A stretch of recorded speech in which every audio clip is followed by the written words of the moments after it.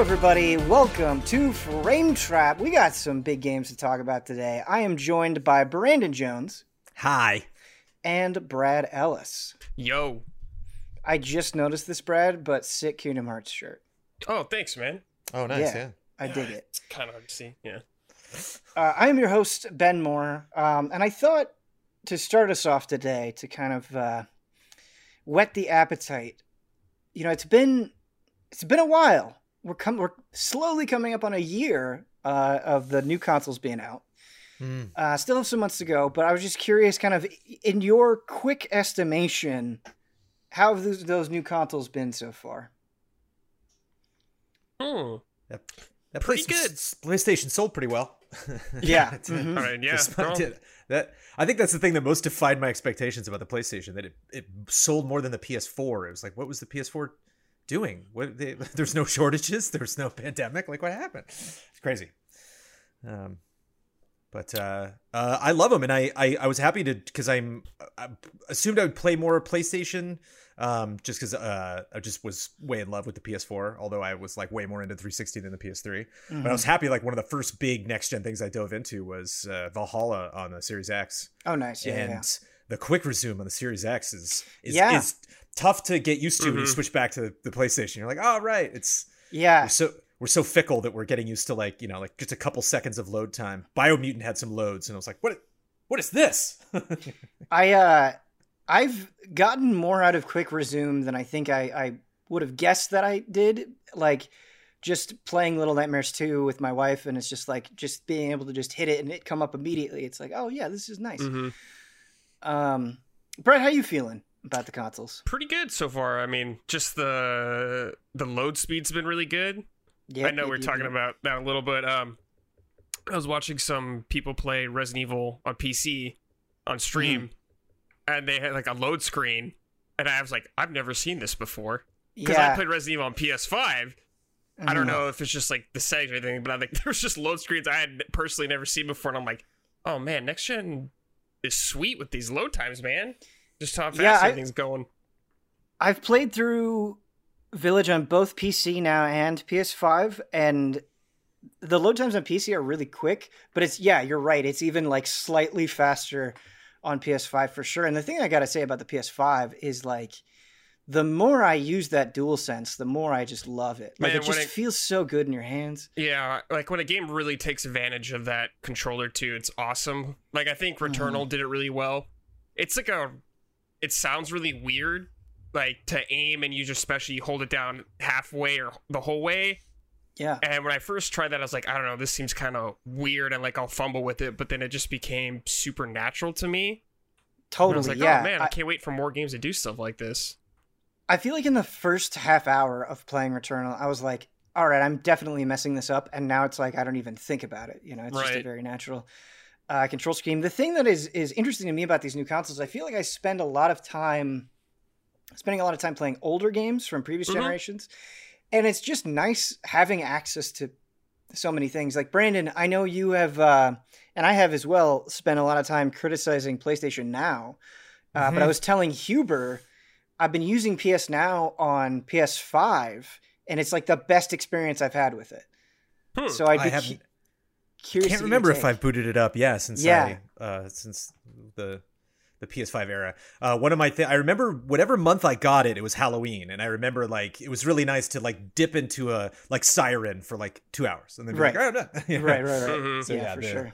But that's good vibes, because it almost, I would see these big titles they were bringing, like Uncharted and God of War. I'm just like, I don't know. I don't know if that's the way to do it. But and that's the thing you want, hopefully, with that tech as well, is just slowly getting better and better. I feel like, as much as I've enjoyed the new consoles, and I do think there's plenty of good to talk about, like we're still waiting for like that Bloodborne Witcher 3 moment where it's like, okay, we're here now. I think for sure. In a technical sense, I feel like Ratchet will be like that one where I'm kind of like, yeah, holy that's a good shit. point. That's a good point. Yeah. Like even the thing about Resident Evil, I was kind of impressed, or I was pretty impressed with how well it ran. For sure. I think I'm almost talking, because you're right. I think Ratchet is going to be a technical showpiece, and I have no doubt on that game's quality whatsoever. but I feel like I'm waiting for that game where it's like, oh, I'm playing this for like a month. You know what I mean? Like just the kind of game that you just dump a lot of time into. Not that there won't be like fantastic games in the meantime, but like. Oh, I get you. Like, yeah. For me, that's like Final Fantasy 16 probably. Yeah. Whenever that comes out. Oh God, I hope they announce the date at E3 and they're like November. Sooner than you think, hopefully. You in for that, Jones? You in? Oh yeah. Oh, I'm way in. Oh yeah. Way in. Yeah, that definitely speaks to me. That aesthetic, that world. I imagine you're probably pretty hungry as well. Like kind of skipping Final Fantasy 15. It's like, you know, you're especially ready for some 16. It's interesting that like Final Fantasy's going more action based, Yakuza's going more turn based. Like all these, it's like the freeway and like all these franchises are like merging lanes. Like, oh hey, what's up? Yeah, switching over here now. Well, then you also have like 7 Intergrade doing its own thing with its combat, which I really like. Yeah, there's a lot going on. Speaking of a lot going on, there have been some interesting games coming out. I said big games at the beginning. I think a more accurate description is like this is an interesting Frame Trap lineup. But what's been getting a lot of buzz, Brandon, and you've been streaming your very first playthrough of it, is Mass Effect Legendary Edition, and I'm so curious to get you on. Like I can't imagine what it's like playing Mass Effect for the first time right now. Well, the one saving grace is that I'm very familiar with BioWare. I've played KOTOR 1, KOTOR 2, Dragon Age 1, Dragon Age 2, a little bit of Inquisition. So it was funny. Like I got to like Chad was saying it was on the Citadel, but they don't say it was a Citadel. They called it something else. Like the place where you dock and you get off and you meet everybody and like right after the intros. Is that the Citadel or that's the Citadel? Yeah, I mean, I thought the Citadel was like another big thing, and this was like a specific name of it, like the Poseidon or something. I thought they like named the ship. Maybe it was just like the Citadel is where you see like the bugs working, and like you talk to like the the people spider dudes on the laptops that are just that's the Citadel. Yep. But I like talked to a couple people, and then I like turned the corner, went down a hallway, and I'm like, this is a KOTOR ass looking hallway right here. Yeah. I have been here before. I have not played this sci-fi BioWare game, but I have waited for doors to open. And I think the biggest thing, I was a little nervous about combat, and it feels like the kind of game where I'm gonna forget that my partner does a thing. Like I brought up like the ability wheel and was like, oh my God, there's all these blank spaces of like, I gotta learn a bunch of stuff. And I was like, okay, I'm so gonna forget. I'm gonna have some really difficult combat encounter, and then I'm gonna finish it not looking at chat the whole time, and chat's gonna be like, I remember they were talking about toss. I was like, oh, okay, we'll learn or throw or something. One guy had a force powers, baby. Yeah, telekinetic ability. It's like, I'm sure there'll be some boss fight or something I'll be able to win in 5 seconds, but I'm just not paying attention. What class did you pick? I am the sharpshooter, whatever that one is. Okay. I don't remember all of the classes of Mass Effect, so I'd have to look it up. But. Yeah, I can rattle it up. I can tell you because I sent Blood a tweet. I sent him a description when he put it up on our YouTube channel, because I was like, I need to put this on the stream, because everybody that jumped in like 20 minutes late, they were like, cool, what's his class? Where's he from? What's his backstory? And I was like, okay, I should just have that on the Mortis. Yeah, it's funny. So that nobody asks. Brandon, and people are always jumping in to streams at different times, so you can't blame them. But one of the most jarring stream experiences is when somebody's like you're playing a new game and somebody's like, oh, how's the game treating you so far? And you like give them a lengthy explanation. And then like as soon as you're done with the explanation, some other person jumps in. They're like, how's the game so far? Yeah. Here we get, wait, I had it. Sorry, I'm clicking on other things. I am of the default redhead femshep. So just I actually got advice from Bloodworth, who said the more I tried to customize Shepards in Mass Effect, the less I looked like everyone else. He's like, I really stood out in conversations. He's like, I never really enjoyed that. And I don't need to necessarily express myself in a specific way when it comes to, it's kind of fun playing the default. Like I see her hair and it's like, yeah, they put that in box art. That's the way they wanted that character to look. Sure. I am a spacer. So born and raised, space travel, a soul survivor. Okay. Tomb Raider style. And Infiltrator specifically is my weapon class. And I'm playing on PS4. There's all that information I'm going to put up on the stream. When I stream next time. That's actually smart, Jones. Yeah. It's been a long time since I've played Mass Effect 1, but Mass Effect 1 is so much different, I think, than the other two. I see that a lot. Yeah. Specifically, combat is a big... Combat and pacing, I think, are 2 points that I would really say, because in Mass Effect 1, like, you have kind of the intro, and there's action that happens in that, but once you get to the Citadel, things really slow down. Oh yeah, and I think I've heard that too. Yeah, yeah, more than the other 2 games, it's really like a game that you take a knee in and just kind of soak in the world building and all that stuff. Have you found, like, has it been captivating so far? Has it been overwhelming? Like, I love the alien races. I love how they describe themselves, and I love how I'm a big fan of aliens that hate humans. Like I just love when humans are like humans. You know? Like, so I kind of like the animosity there. I think the only thing I'm like intimidated by is just streaming it. Just the fact that like I'm like talking to chat and I'm reading subtitles and I'm picking stuff up, that I'm just gonna, I'm gonna meet somebody and be like, who's this guy? And they're like, Jones, this 20 hours ago you met this guy. I'm like, that was 3 months ago. I don't remember. Like, so it's just a lot of, even just in the Citadel, I was like, oh, I came into a room and I'm like, oh, does it look like there's anybody interesting in the room? And chat's like, talk to every single person in this room. I was like, oh, okay. Yeah, Brendan, that's such an interesting point, because I feel like Mass Effect is one of those games that A, is very beloved, and B, is like had such a wide reach. You know what I mean? It's almost like streaming. I feel like Ocarina of Time, where it's just like the chat, like especially if you've never played it before, like the chat probably has like an opinion on every step that you take, and I can imagine that is a little intimidating for sure. The thing is, though, that's funny, it just reminded me of RPGs, because I don't play a lot of morally guided RPGs. And it's interesting when, like, I don't know why I'm just not fazed by this, but like, as long as I make a decision in games, like, you're not going to guilt me out of that decision. And I love when games like try to do that. They're just like, oh, what's up, Shepard? Did you do this? Why did you do that? And I'm like, I don't care. I'm sorry. I know that thing I had no control over that happened in a cutscene you're really mad at me about, but like, I don't know what to tell you. Like, I went down and shot some dudes and clicked on a terminal. I'm not, don't yell at me. Yeah. So that always cracks me up. Just that prepackaged animosity where you're just like, because I remember I did play a little bit of the first one and then just I don't know why I didn't continue with it, but I remember like the council yelling at me and me being like, hey, like, I'm just doing the best I can. All right.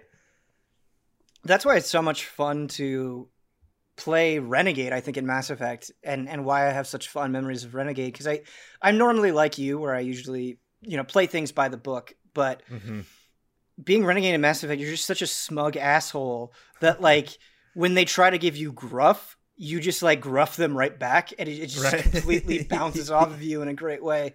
That's pretty entertaining. But in Mass Effect, I feel like the most heated conversations come down to the characters, and I would say like that's kind of like, while being known for a lot of things, I think really like Mass Effect, like characters are kind of like the thing. Is there anybody that has rubbed you right or rubbed you wrong so far? Anybody that you've kind of attached yourself to? No, I'd liked one guy like set off a thing, because when you get the message, like the signal at the beginning of it, like your teammate was like, oh, set it off. I'm like, get out of the way, and then like I got hit with it, and then like later he was like, well, it was a crazy mission, and I was like, check yourself, dude. Don't go touching weird stuff. So that felt good. I remember like reprimanding Joker right away in my initial playthrough, and I was like, like you walk up and like Seth Green's like, hey, I'm Seth Green. I'm like, shut up and fly the ship. Like, it felt good. Nice. So I'm gonna be a big fan of just not like yelling at my crew, but just like, hey, I'm gonna interpret this when it's my ship as like any like pent up feelings you have about the Allies, you're just gonna let out in Mass Effect. Oh, for sure. It's gonna be like your disciplinary. Yeah.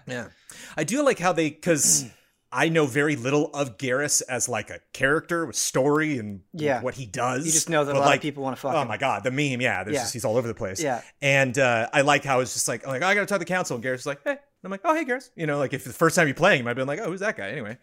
And then so many hours later, like, ooh. Jones, what do you think about the Krogans? Trying to think, who are the Krogans? Rex. I'm not sure if you've run into a lot of Krogans yet. I haven't run into a ton of them. No, like I've kind of just gotten one sample of every race. They're the Gorons of Mass Effect, essentially. Calling them the Gorons in Mass Effect is a pretty good comparison, I think. You'll know when you see him then. All right. Anyways, they're the best. Those are my favorite for sure. My fondest memories with those guys. Yeah. Rex is very good. Oh yeah, he's like yeah. He's in a lot of the art too, like a lot of the he's in the red as well. He's a big guy, big head, no shoulders, just one big. He's great. Kind of looks like King Shark a little bit. Yeah. Okay. I just want to set it up ahead of time. I feel like they try to have other people kind of fill Rex's spot, like other Krogans, and like it's just not as good. I remember a CG trailer where he gets bit by a worm, like a worm just eats him, and he like blows out of its stomach, and like comes out with a giant gun. I remember there was a cutscene. 3? I think it was a cutscene, before Mass Effect 3. Yeah. I remember the trailers. That's cool, dude. Well. I don't remember that. And it's also fun because it's I could see chat being like, be quiet, don't spoil it for Jones. But like there's so many moments where I'm just like, open up a door, and like I can hear chat like they know what's gonna happen. I have no idea. Like so that's fun. It's neat to get chat in that position, where they're like for sure excited for me, happy for me. Yeah, that's awesome. And it looks great, runs great. A question that popped into my mind, right? Because I was talking about characters, and then obviously the romantic relationships you get in a Mass Effect, also something that gets a lot of attention. Do you think that would be weird to stream? Because I don't know that I've ever. I don't know stuff. Yeah, I don't know that I've ever. I'm just thinking about it. I don't know that I've ever streamed a sex scene in a game. First time for everything. Yeah, God of War, maybe. Yeah. And I'll just say there's way weirder shit on Twitch, so I wouldn't worry about it. That's very true. That's a good point. Chat would be so pissed if like I cut the stream. I was like, all right. Yeah. FemShep's got to go take care of some diplomacy. I'll see you guys next stream. Right. That would be the worst. I remember seeing Time Cop with Jean-Claude Van Damme with my friend's dad. And we were like in the theater, and I'm sitting next to my friend's dad, and like there's like this hot sex scene in it, and I was like, it's like, a little awkward, yeah. I'm with my friend's dad. Yeah, man. I remember watching movies with my parents, and then like it doesn't even have to be a sex scene, just like a sexual scene can be like, and everybody's just sitting there in stone cold silence. It's so awkward. Yeah. Oh yeah. Oh, it'll be awkward on the stream. Yeah, tune in. Yeah, I'm curious how that'll go down for sure. Because, like, I feel like the sex scenes in Mass Effect are, like, pretty tame. Oh, yeah. I imagine me letting like, a planet, die out and explode, but it's, like, my relationship choices that really rub chat the wrong way. Mm-hmm. Yeah, that's exactly what it would be, slaughtered hundreds of people. And they're like, yeah, but that asshole. Yeah. Yeah, people have strong opinions, for sure. Mm-hmm. I don't think you've gotten to any of the Mako stuff, right? The vehicle sections. No, I am. Oh, man. I can't wait to control something people say has bad controls. I always get excited for that, especially like re-releases or remasters where they're just like, oh yeah, that part's terrible. I'm like, oh, here we go. It's gonna be great. Yeah, I'm curious how it feels now, because I remember at the time it was just like boring. Like it's just like you driving around like shooting at things. It's just very. Yeah. I can just see myself, like, I love when you play, like, Breath of the Wild, and, like, deep down you can't get up that cliff wall, but damn it, you're going to try, Like, right. I can just imagine me, like, and chat's like, you're not even supposed to be over here, Jones. I'm just like, hold on, I got this. Well, those are, I feel like those are the Mako memes where it's like, oh, it's going in, like, a 90-degree angle. Yeah. Like, what's the mud game that Blood likes? The mud game that Blood likes is so funny. The big wheel mud game, where you're just, like, trying to get up the hill and just, like, no. I can't remember. We memed this game. What was it? I don't remember. The Mako. So you're streaming this 2 hours a week, right? That's what you're doing? Wednesday mornings at 10 a.m. Has that been are you going to go through all of the games? I don't know. Okay. We'll see. That's a lot. I don't want to make that promise. It sounds logical, and it's not like I've been dying to just play Mass Effect 1 and not play the other ones. Yeah. We'll see. Is 2 hours the first one and be like enough time? Yeah, I mean, so far the intro, with 2 hours, I just got to the Citadel, and I was talking to people. I was just about to talk to the Council, so that was like a mission, plenty of combat, new characters, like. But yeah, I might also, if I have like a wide open Saturday or something, I might squeeze in 2, 3, 4 more hours. Nice. Here or there.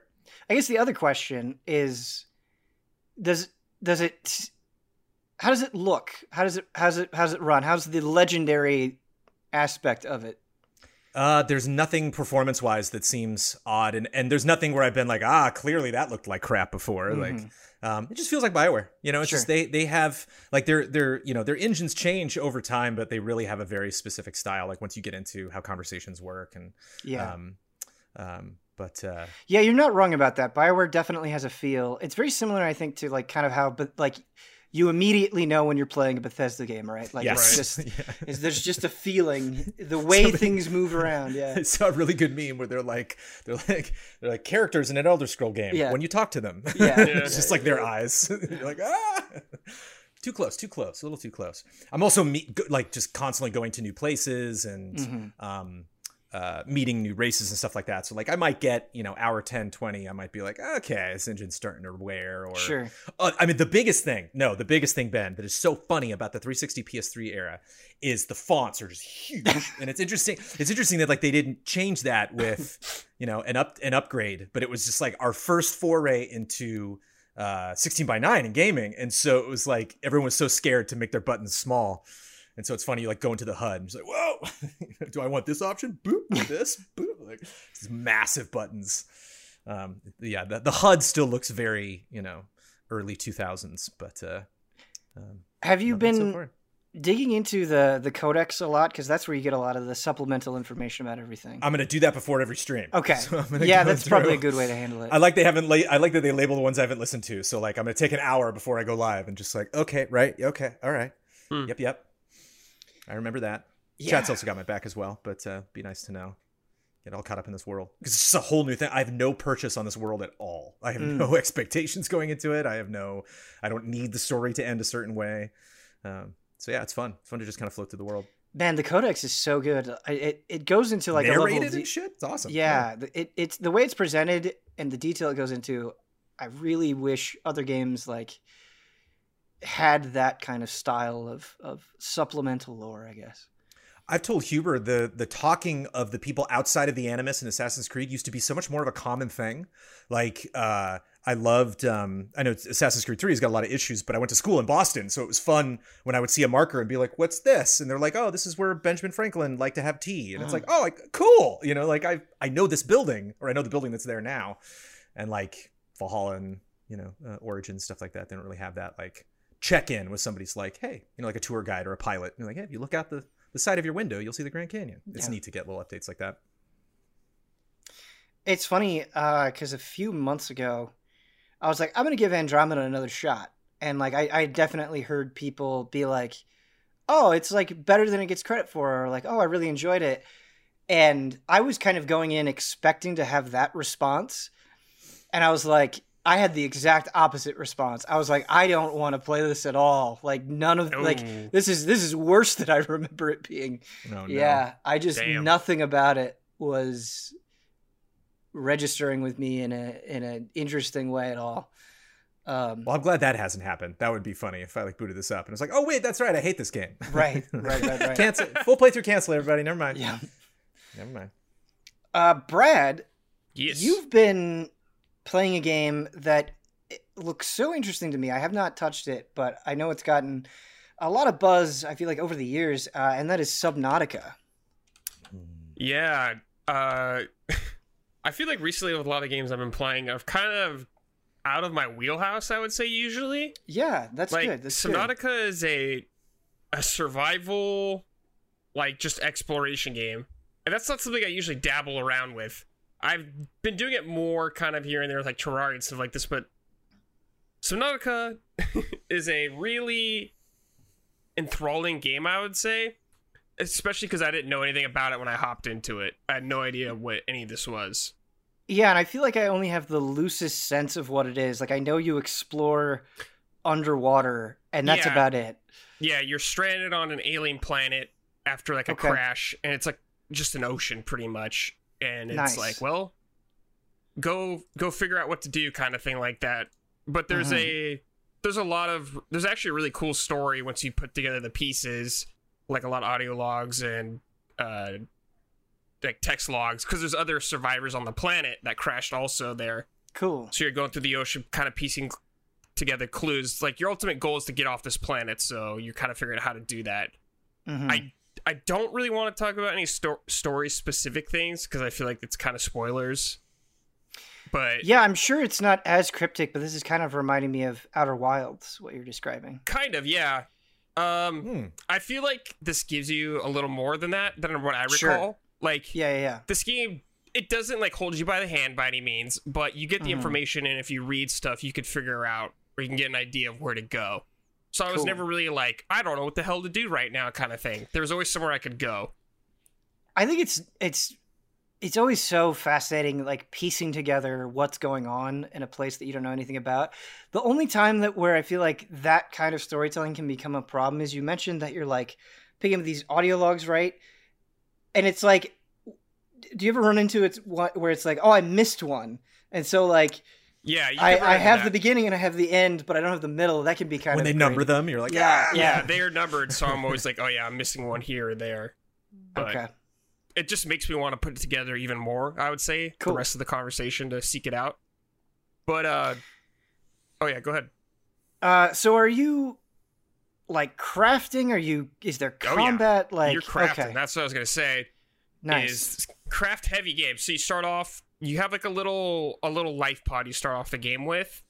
You know, you got some, like a thing you can make stuff with, but you got to gather materials out in the world, like, one of the early things you can get is a sea moth thing. It's kind of like a little motor you hang on to in the water to go faster. Oh, or sweet. you can craft like bigger oxygen tanks or better fins and stuff like that. But eventually you can make your own base anywhere you want underwater.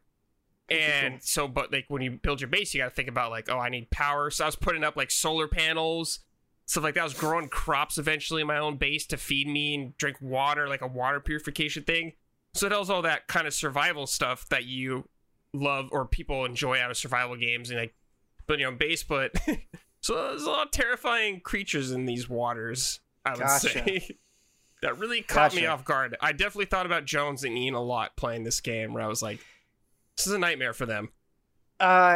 Is it the kind of survival game where like you build a base and these creatures can destroy it? No. Well, it depends where you build the base, I guess. Okay. Like, I built my base mainly where I started the game. It's this place, I think it's called the Safe Shallows. It's a much shallower area. There's no, like, not really so many predators you gotta worry about. It's when you start going out, Ben, like, deep. Like, you go deep into the ocean in this game. Then you see some real fucked up shit down there. Where you're like, is there fast travel? No. Oh. No. You get stuff, you get vehicles, Jones. Like, I built, like, a little sub to help me, like, navigate through this, but later on I built a big ass submarine, like huge submarine, like going real deep, where I was like, Jones, I built this submarine on this huge open space of water, and I felt that fear that you probably feel all the time, where I'm just like, this is like strangely terrifying to me for some reason. Like, I don't know why there's nothing up here right now that's gonna get me. I'm in this huge open water, I can't see anything below me, and there's a humongous sub in front of me now, and I'm gonna ride this puppy down deep into the depths and hope I don't get killed by something. So is part of the strategy, right, like as you're venturing farther and farther out, like just managing your oxygen and like planning ahead? Yeah, for definitely a lot like planning, like getting water, like having water stored or something like that in your inventory. You're like, I'm gonna get thirsty. I don't know how long I'm gonna be out, so I'm gonna need some water or some food. Having space, you know, like if you go to a new area, you might find some new minerals that you can't get anywhere else for other upgrades. You're like, okay, well, I'm gonna keep space for that. But you can build a base anywhere if you want. So you can build multiple bases to help you just make getting around easier for you. But there is no map where you can just be like, you can pull up your map and be like, oh, okay, this is where this is. You have to get like beacon. You have to like craft little like beacons or something. Cool. Dump them somewhere, like label them whatever you want. So you can be like, okay, I can see that. So you could like all your vehicles, you could have them so you could see where they are at all times if you want, but like you don't have a world map or anything like that. Can you make the beacons like different colors so you can like cool? There's like so yeah, you have like a menu where you could turn the stuff off you want to see and whatnot, but you can also change the colors of them. So if you're like, oh, I want this beacon to be blue, this one to be red. So when you encounter these creatures, do you just kind of have to navigate around them, or do you have? Sometimes, like, for instance, there was a crash site I needed to get. So, like, to build new stuff, a lot of you have to scan items to get blueprints of it. So, like, I need to scan 3 types of this thing to be able to craft it, kind of thing. and I was in an area where I needed some, and there's these huge like Leviathan creatures kind of patrolling around me. So I'm like, okay, well, I got to get in here and get these plants, but also got to be aware of these guys. And like, I was in a little pod kind of driving around, and like those things fucking like grab you when you're in that thing and are like shaking you around. It's terrifying. What happens if you get killed? If you get killed, you return back to your base. I think you have a little less items, but I think your vehicles stay wherever you were. So you'd have to get back to it. You could save anytime you want. So if you're like, okay, this could be a sketch part, so I can save right now. Nice. Do your vehicles have durability? Like, can they get damaged? You gotta fix them. You get tools to like fix stuff, so you could hop out real quick and just kind of fix it up. But you need power for all these things like batteries. But you could build battery chargers at your base to recharge them, or you can just build new ones if you want. So you have all these tools you need to do stuff with, but the game gives you the resources to manage it. Okay. Is there any randomization at all? I think some of the item placement maybe somewhat, but I think the ocean is laid out in a very specific way. Like this region will always be in this kind of area of the map sort of thing. Mm-hmm. So I think it's very deliberately laid out. How long have you been playing Subnautica? I played like 25 hours, I think. Okay. And to finish it? And you finished it. Okay. Gotcha.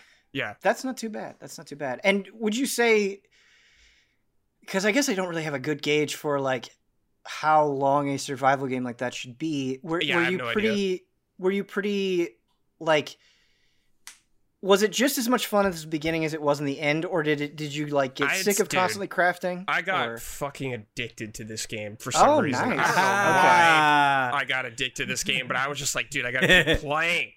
Wow, I just want to keep playing this game. I want to build this new upgrade. I want to build this new vehicle to go to this new area I couldn't go before. Really, like, just small changes got me hyped. Just small tweaks where I was like, oh man, now I could go this kind of area, but I'm terrified to go down there. Man, this is sounding really appealing because I love exploration in games. I believe exploration's great. I guess I don't know exactly what it is, but I think there's a like Subnautica expansion coming out soon. There's right? Below Zero. Mm-hmm. That's Below Zero. New game. Yeah. Okay, and you're playing as a different character in that. I believe so, and I believe you want to play the first game if you care about story. Okay, that's what I've heard. Okay, so are you in for that? It sounds like definitely. Oh yeah, I'll be there. Nice. Not right now. I can't handle back to back, but I'll be there soon. This game is currently downloaded on my PlayStation 5. Yes, because I think it's on. I think it was on PS Plus or something. It was. Yeah, there was some. Oh, I missed it. And then they had a PS5 version too. They came out with. Is there VR support for this on PC? It seems like. I think there is VR support. I think there is.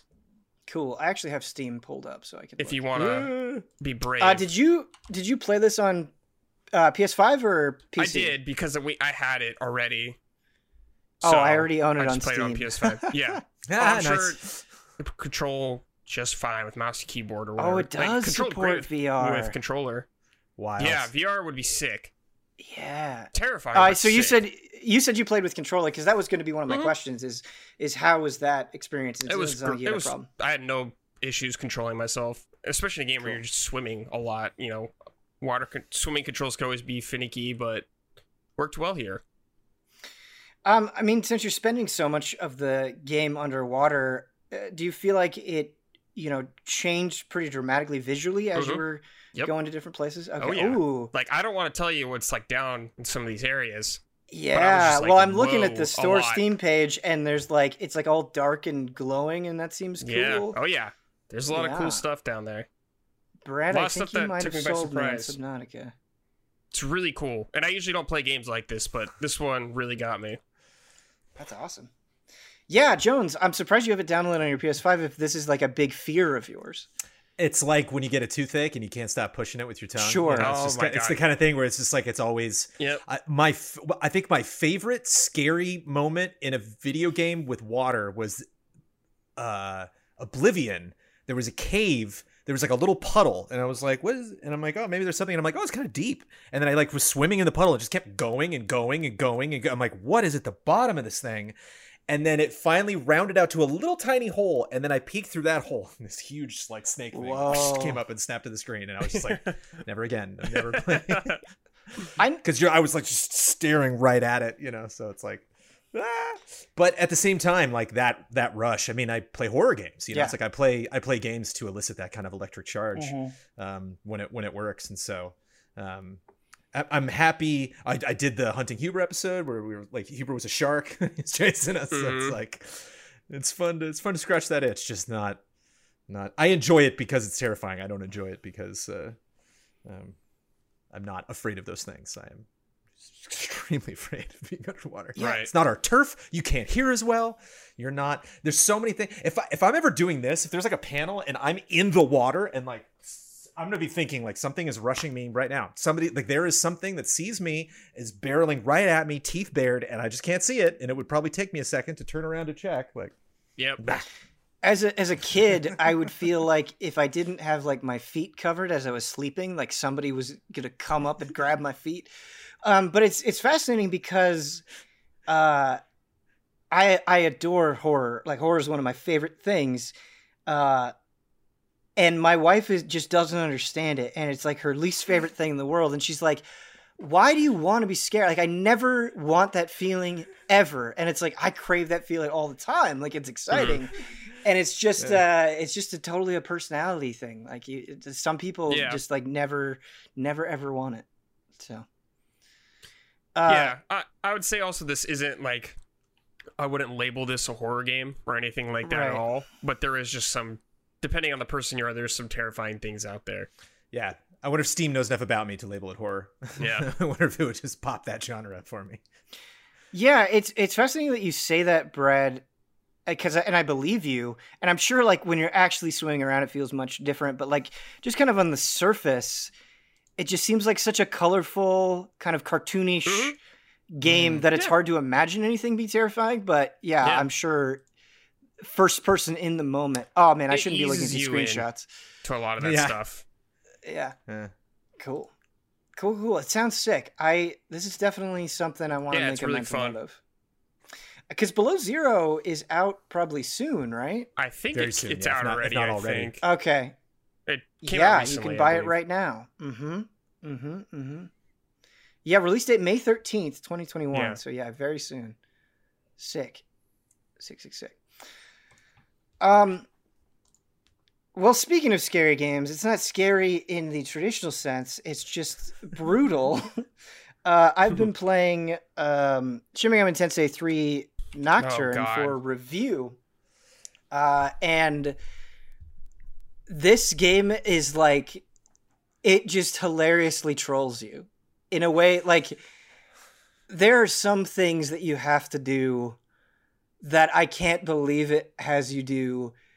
Like there's this, if you want to get the true demon ending, there's this labyrinth and like it's just such a hilarious maze and you like can't get through this locked door. And it's like, oh, you have to go to this location to a locked door. Like I gave the key to my friend who's getting drunk at this bar and you go all the way to the bar and it's just such a huge pain in the ass. And then you get there and he's like, oh yeah, I sold the key to somebody else. And you're just like, you are just trolling me at this point. Like you are, this has to be done intentionally, but it's such a fascinating game. And I know, you're both JRPG fans as well. Playing this game is such a trip because it's making me realize like, boy, JRPGs like really take it easy on people. Like they've changed.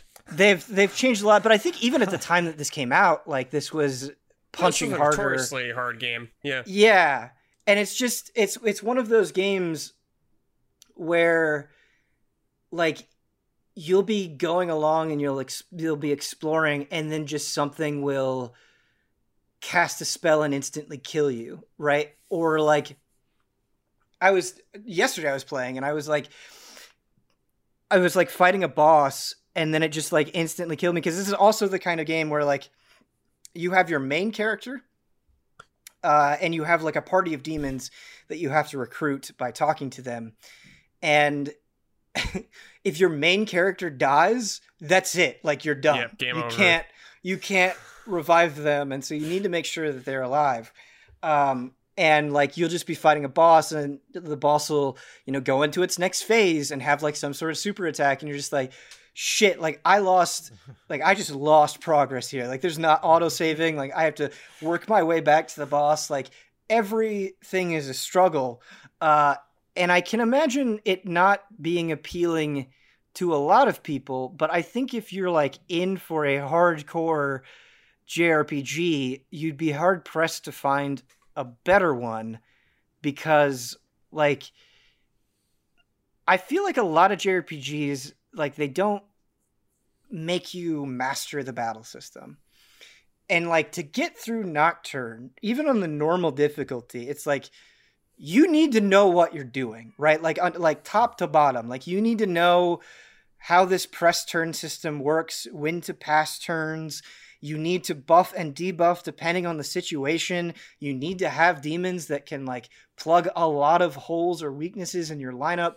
And it's just like, it's so satisfying having to be, I think the best way to describe it is like so thoroughly strategic, right? Where it's like, you're really getting into kind of the nitty gritty details of every aspect of combat. I think it's so funny. And like, right. It's hilarious. And if you guys have any questions, feel free to jump in. But it's hilarious how thoroughly the game can fuck you over, and like in how many different ways.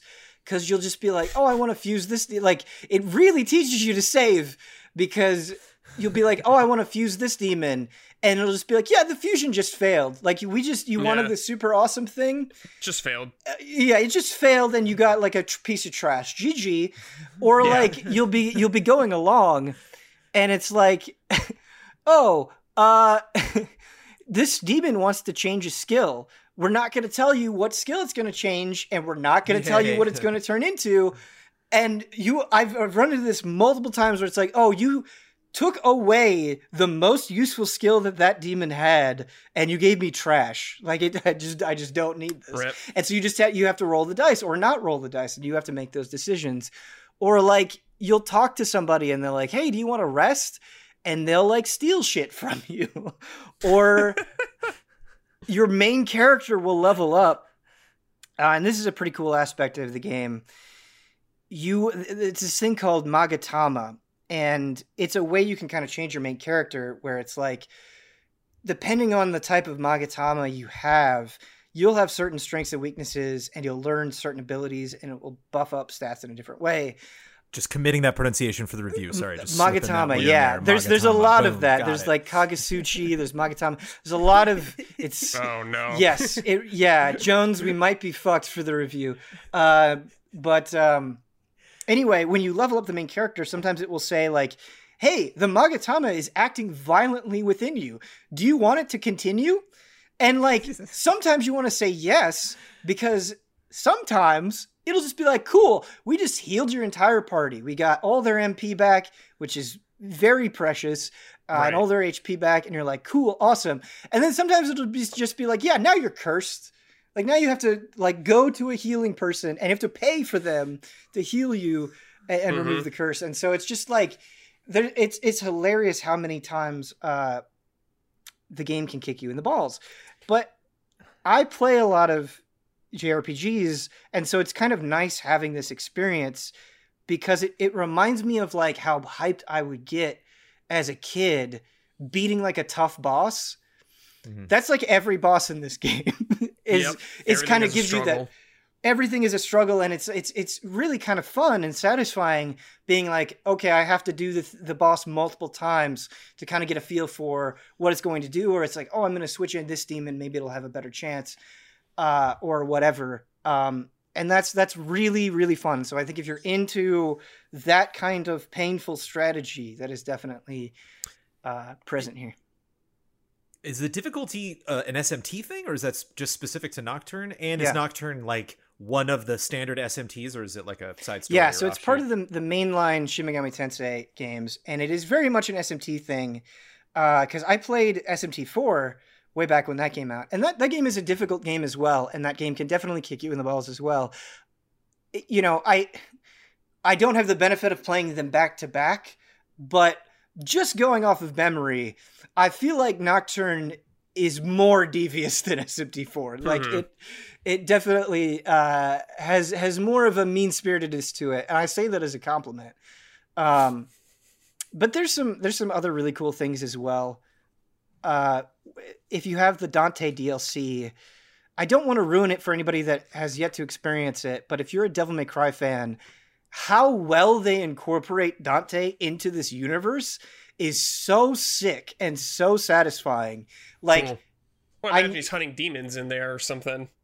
Yes, and you just have more interaction with him than I thought you were going to have. And it ends up being like pretty cool to the point where I know you have to either get the deluxe edition to get this or you have to like pay for it separately. I super think it's worth it if you care about Dante. If you don't, then whatever, it's fine. Don't worry about it. But yeah, it's pretty sick as a huge Devil May Cry fan. Ben, I played this game a little bit way back on PS2. Yeah. And I remember the thing that made me play it is the art style of the game. I wasn't really familiar with Shin Megami Tensei at the time. I think I rented this game. Yeah. How do the visuals looking now that it's been remastered and all that stuff? Yeah, so I think the style, specifically the character and demon designs, they're just godlike. They're just the truly like the best in the business. I think that Kaneko art is amazing. So you're right on the money there. But Brad, I would say it almost saves it visually. And there are definitely places that you'll go into. Like there's this Demon HQ, this faction called the Mantra. They have a pretty cool area, and the mannequins kind of hold up in this place that's pretty interesting. But when you're actually exploring the dungeons, it's kind of what Brandon is talking about with Mass Effect, where he's like, yeah, this is a BioWare hallway. The environments are incredibly bland for the most part, where it's just sort of like, and SMT has kind of this baked into it where there's a lot of dungeon crawling, but it's just like a lot of like caves that are just like gray lumps, or like you're going in a dungeon, it's just like copy pasted stuff. And so I think if that is like a sticking point for you, it's a lot of bland, repetitious environments for sure. But the demon designs are so good that like, and some of the bosses that you fight just look so fucking sick. Yeah. I do think that's kind of a disappointment. So I think like as a game, I think it's fantastic, right? Like I think there's a lot to praise here, but like as a remaster, it's kind of disappointing. And it's not that they haven't made significant improvements. They added voice acting, which is not in the original version of the game. So that's a big deal. And they added if you're worried about the difficulty, there's a new merciful difficulty, which I have not checked out yet, but that's there if you want the game to take it easier on you. And so there are things here that are a big deal, but you'll like run into some textures, I think especially in the world map, or like you'll hear the compressed audio and you're like, this is not that impressive of a remaster. Like I think the quality of the game still absolutely makes it worth paying, but they're charging $50 for the basic version of this, and this is like a 17-year-old game, and $70 for the deluxe edition. And it's like, man, I really wish you could have done more here. And I know kind of the philosophy going into this was like, keep as much of the original experience intact as you can. And I definitely think there's kind of a nobleness to that, and I respect that. And I do think this game is like really special, but at the price you're charging for it, like I don't know that it's like that much better than the original version. And so that's where kind of my hangups are. Not so much the game itself, but kind of its quality as a remaster and the price that they're asking for it. But Brandon, you kind of mentioned with Mass Effect that you don't play a lot of games, a lot of RPGs that kind of put you in a moral quandary. And this is very much a classic SMT thing where the world is destroyed, right? So you're in a ruined Tokyo where demons have like kind of taken over and almost every human is dead. And you'll run into these different people and they'll be like, this is how I want the world to go. And so like one person is like, I want a world of stillness where we don't like have to worry about emotions anymore. It's very much Evangelion in that sense, where it's like, I kind of just want everybody to be at peace. And then you'll run into somebody that's like, this new world will be ruled by the strong. The weak should be subservient to them. And so you get kind of all of these like broad ideologies and you can kind of choose who you support.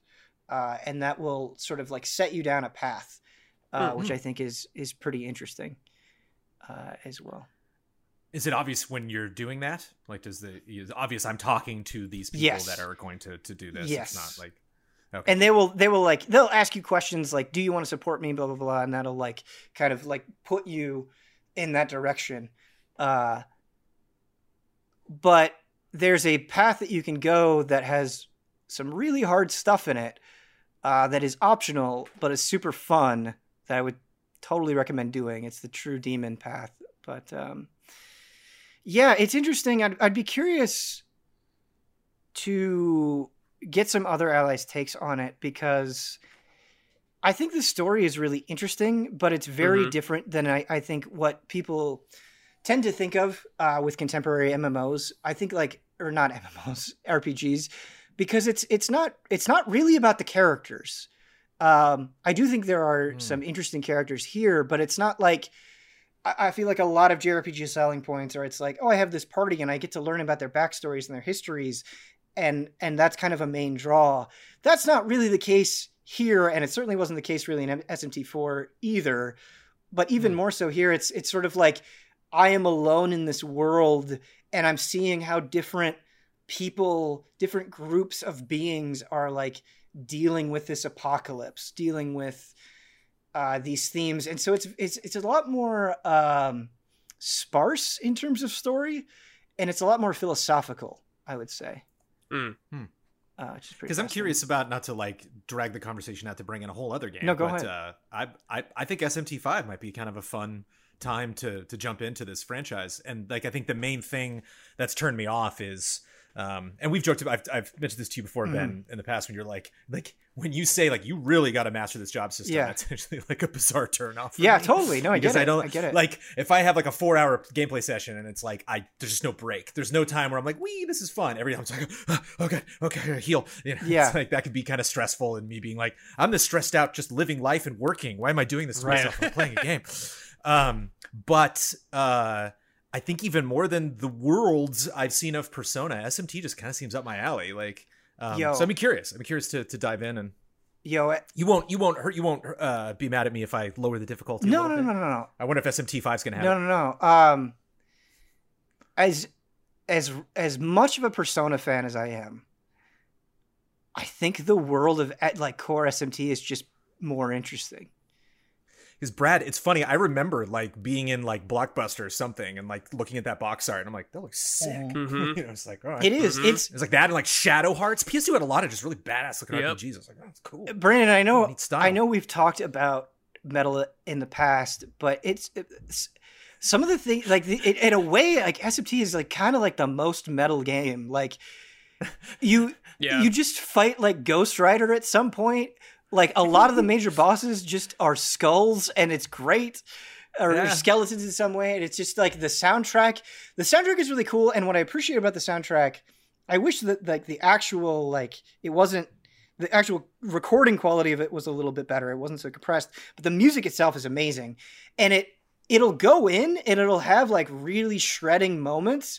But unlike other JRPGs, it doesn't overuse that. Like. When you go into a very imposing place that's like flames everywhere or whatever, it's not like beating you over the head with guitar. It's like very like atmospheric and ominous. And so it kind of knows when to lean in on those moments, which I appreciate. I feel like some JRPGs have some cool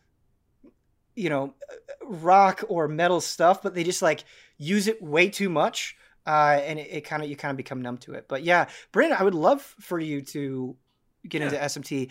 I would say, because I was playing like I have quite a bit of experience at this point with SMT, and I was like thinking about it now, I'm like, I can't imagine if like this was my first game, because like my knowledge from all the other games that I've played is like mine. Really carrying over like, here. What where the it's fuck? yeah. Shit on in like a second. I was like, what happened? Yeah, getting shit on in like a second. Like, I feel like I know what I'm doing, and things will still rip me a new asshole. Mm-hmm. And so, like, I can imagine it being a very brutal experience. But that'll be my experience. Well, I was thinking about it, Brandon. It might be fun because I don't want to like backseat game you, but like I feel like I could be like, okay, I could give you some tips. Like, you want these abilities, you want to fuse them in this way, like just some general tips, and I think you would be totally fine at it, because something that you like to do that I do think would help is you like to grind, and that can have some payoffs in SMT specifically, like just getting a bunch of abilities and like having your demons evolve and that kind of thing, which I don't know if that stuff will be in 5, but like, dude, I'm so pumped for 5. Like, this has got me like in the mood heavily. Like, I'm really excited to see what's happening. I think that was the point. Yeah. Mission accomplished. And because we're talking about the difficulty, and it's like, in a way, I get it. Like, I can see anybody playing this and like bouncing off a bit and being like, like, this is just not fun. It's just too mean. I could get that. But at the same time, like, I don't want them to defang SMT. Like, I think if it didn't have some of that cruelness in it, I don't think it would be the same thing anymore. Yeah, I think that's part of the charm of it. Yeah, totally. And people may think you're a weird, sick bastard for wanting that, but sometimes you want that in a game. Yeah, and I do think the difficulties help a lot, and so I'm curious to see what it'll be like in 5 as well. Is that set at the beginning and then you're stuck, or can you modify it during your No, I think in 3, at least in the re-release, I think you can modify it as well. But it's been a good time. And yeah, of course, Brandon, no pressure. Like you said, you got a lot going on in your life. But I would be curious to talk with you about 5 when that comes out. I think it'd be interesting. SMT and Brad, 5, I'm sure. Brandon. Yeah, I'm sure you're in as well. I've been vacant, or I haven't played an SMT proper game since this, pretty much. Yeah, for sure. Cool. Well, it's that part of the show. We're going to sizzle it up. Kind of, get some strong opinions out there, warm us up for the Hotake. And the sizzle that I had for you guys this time is, in your opinion, what is the worst major console or handheld of the last 20 years? 20 years. 20 years? Fuck. We gotta go far back. My brain immediately went to Wii U, but there's probably stuff worse than 20 years ago. Oh, the Ouya, baby. Would you okay, do you think the Ouya counts as a major console? Oh, well, yeah, that's I'm not saying it doesn't. I think that's an edge case, right? Ouya. Yeah, I mean, Ouya. It wanted to be. I think that's why it comes out. Is that it's you can play Final Fantasy 3 on the Ouya.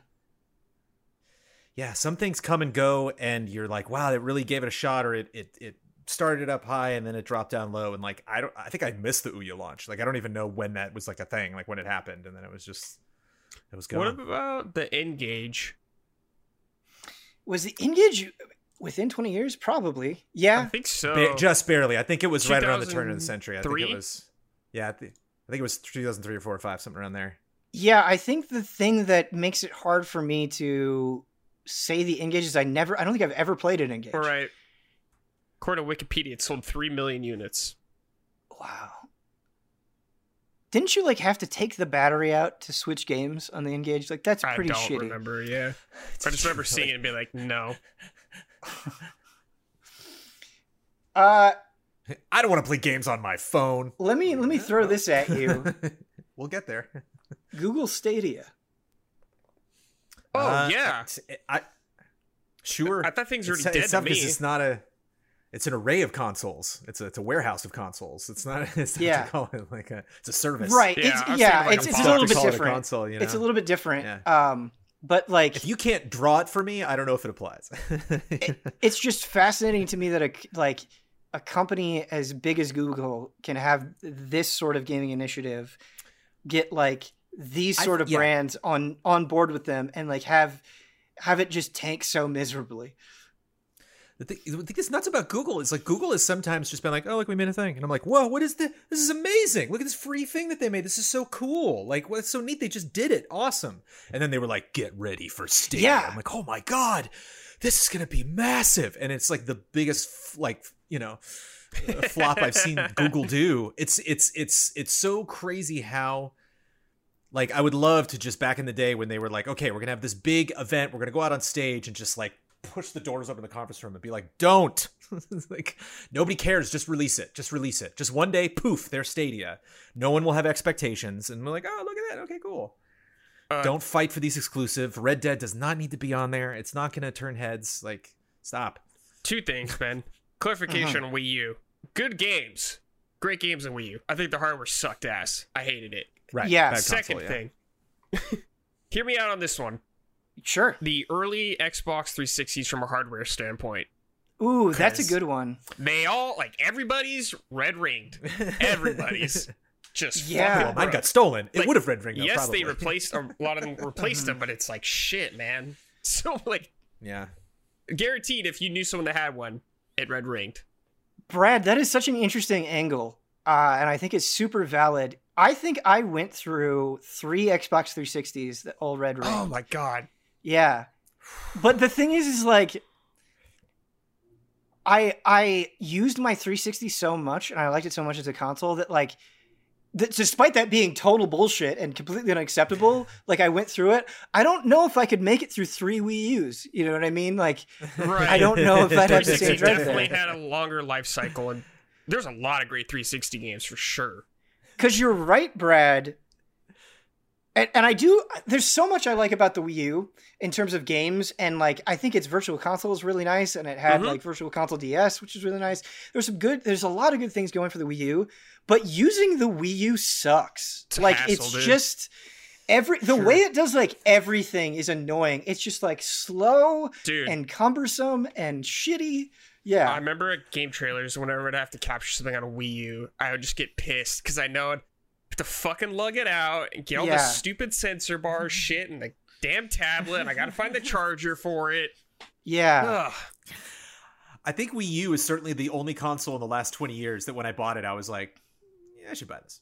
You know, it was. You weren't like this new console that was is out. Me too, Jones. Yeah, that was me. I was at like a Toys R Us with Amanda, and I just kind of looked at her. I'm like, we should probably. I think it had a bundle with like some, you know, Mario, like the big Mario game. Yeah, and I was just like, oh, we should play that, and we played it and loved it, you know, together. But, yeah, that was definitely the least excited I've been about launch software lineup. Like I'm much more into it now after the fact, like knowing about a lot of great things.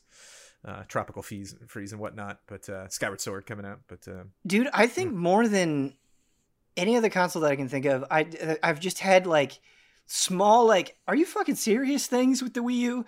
Because like, especially as the console went on, they had more and more digital games and file sizes got bigger and bigger, and you could store like almost nothing on the default hard drive. Like it filled up like immediately. Like you put like Bayonetta 2 on there and it's like, okay, yeah, you're done.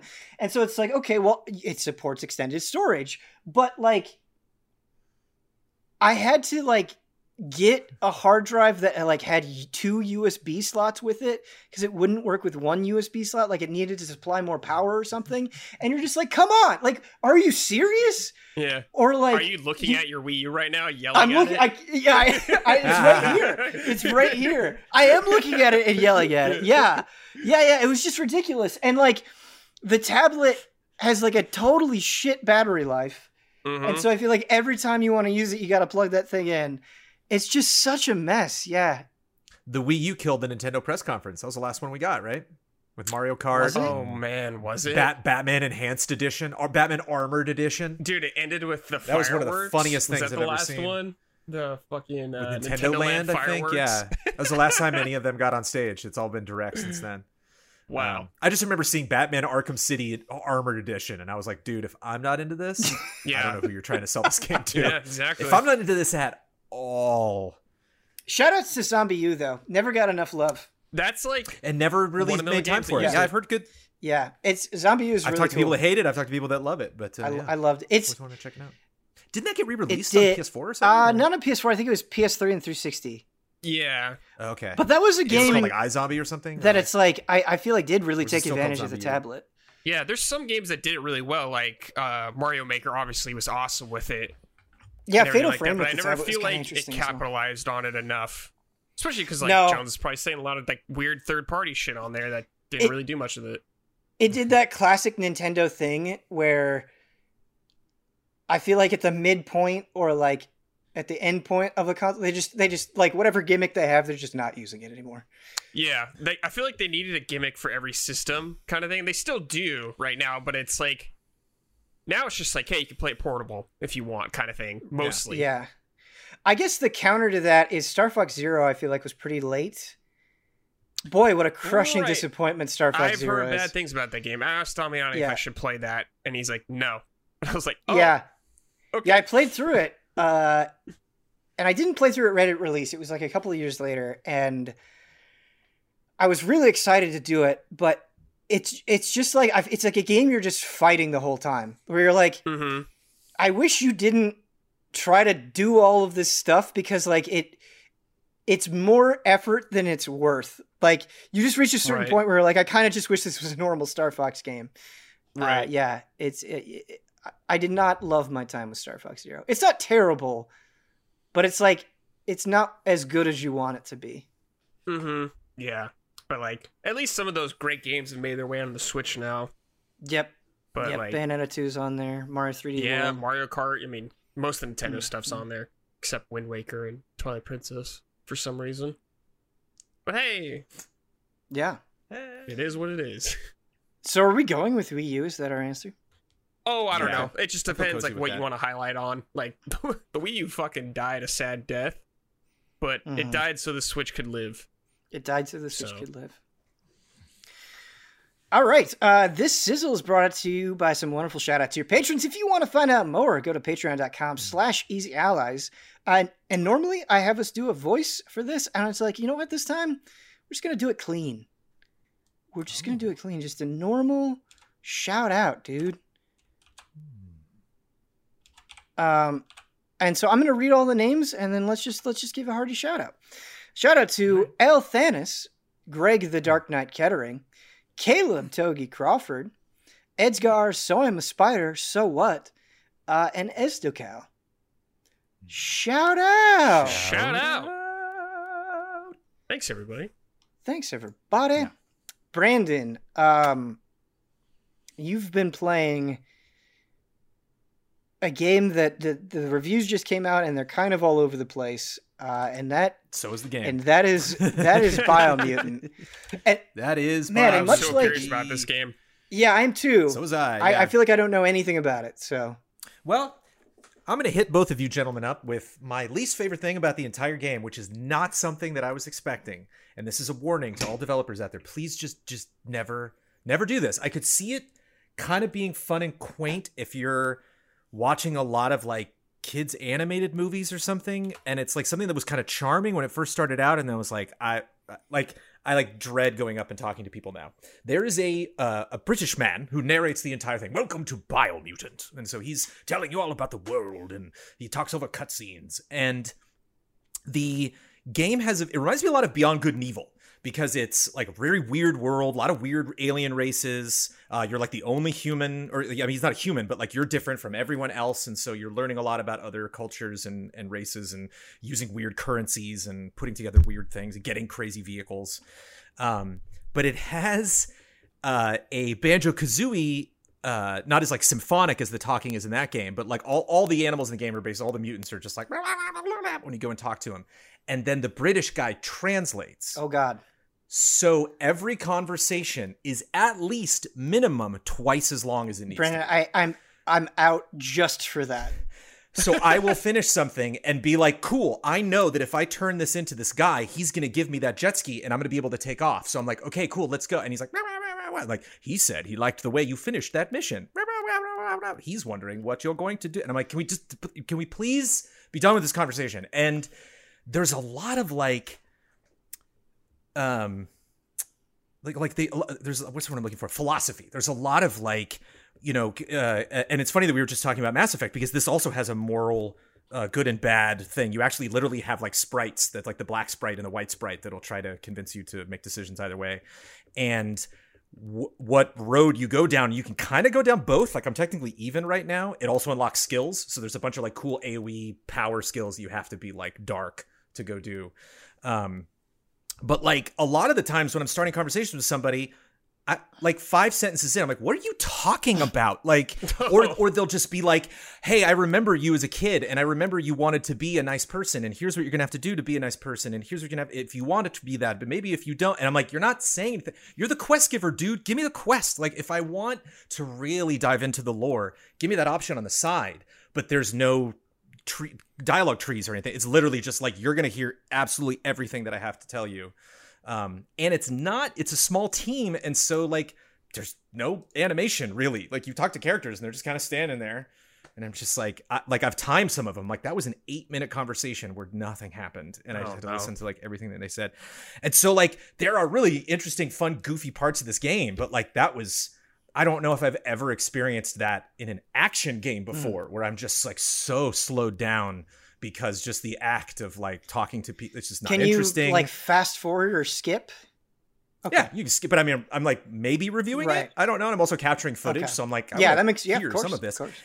And the bummer is the people are weird and wonderful. And like their names are really crazy. I was telling Huber, we shot impressions today, but like one of the guys' name is Out of Date. So like they all have very bonkers, it's kind of like Dark Crystal meets Mad Max. There's just like a lot of, it's very Henson-esque in a lot of the unusualness of the aliens in the world. But then again, there's a lot of like mechanics and pulling me back gearheads and, but the bummer is the people are so interesting, but they don't necessarily have that much personality because they're all voiced by this damn British guy. So like I'll meet a new person and I'll be like, oh, and like the only like expression I get from him is just like, blah, blah, blah. And I'm like, cool, that's a neat character you made there. And then like the British guy's like, he said this, blah, blah, blah. And I'm like, you sound like every character because you're always telling me what they're saying.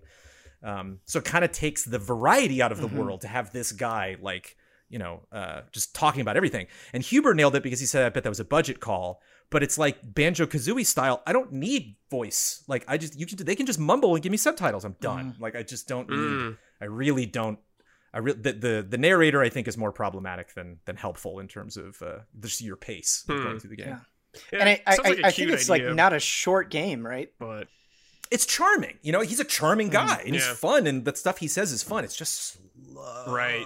It's just like, I think that's an idea you could do for like 1 or 2 NPCs maybe in the game. Right. But right. If it's the whole game, then Totally. Or, the first couple conversations are fun, and then, like, I'll bring an item back. Right. Almost every NPC conversation I've had, I've kind of, like, sighed before I'm getting into it, because I'm like, I just know this is going to Well, and I feel like that would make me want to do side stuff less, which is never...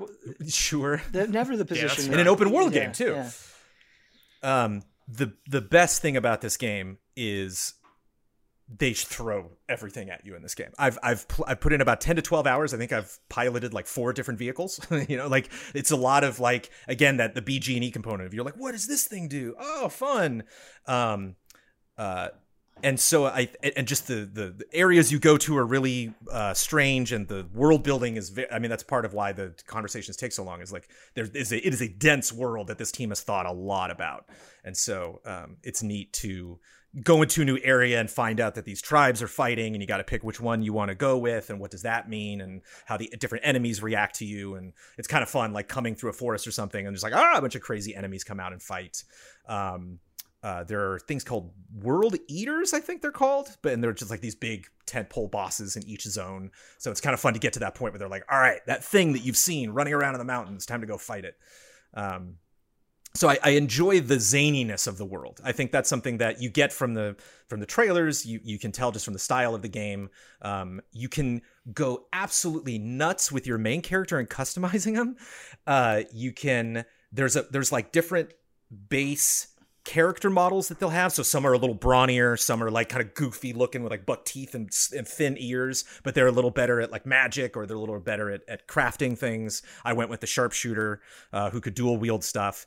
And you have a wheel that you can spin around, but you can also go to the center of it and like move around to adjust whether I want to have more intellect or strength or agility. And you literally moving this wheel and customization morphs the that's character. cool. So if you're like, if you're like, I want to go full magic, it's like, all right, he's got a tiny head and big arms. And you're like, wait, what? You know, so like it took me a long time to kind of really subtly move that wheel. And I'm like, there, okay. That's fine. Like, that's exactly how big I want my head.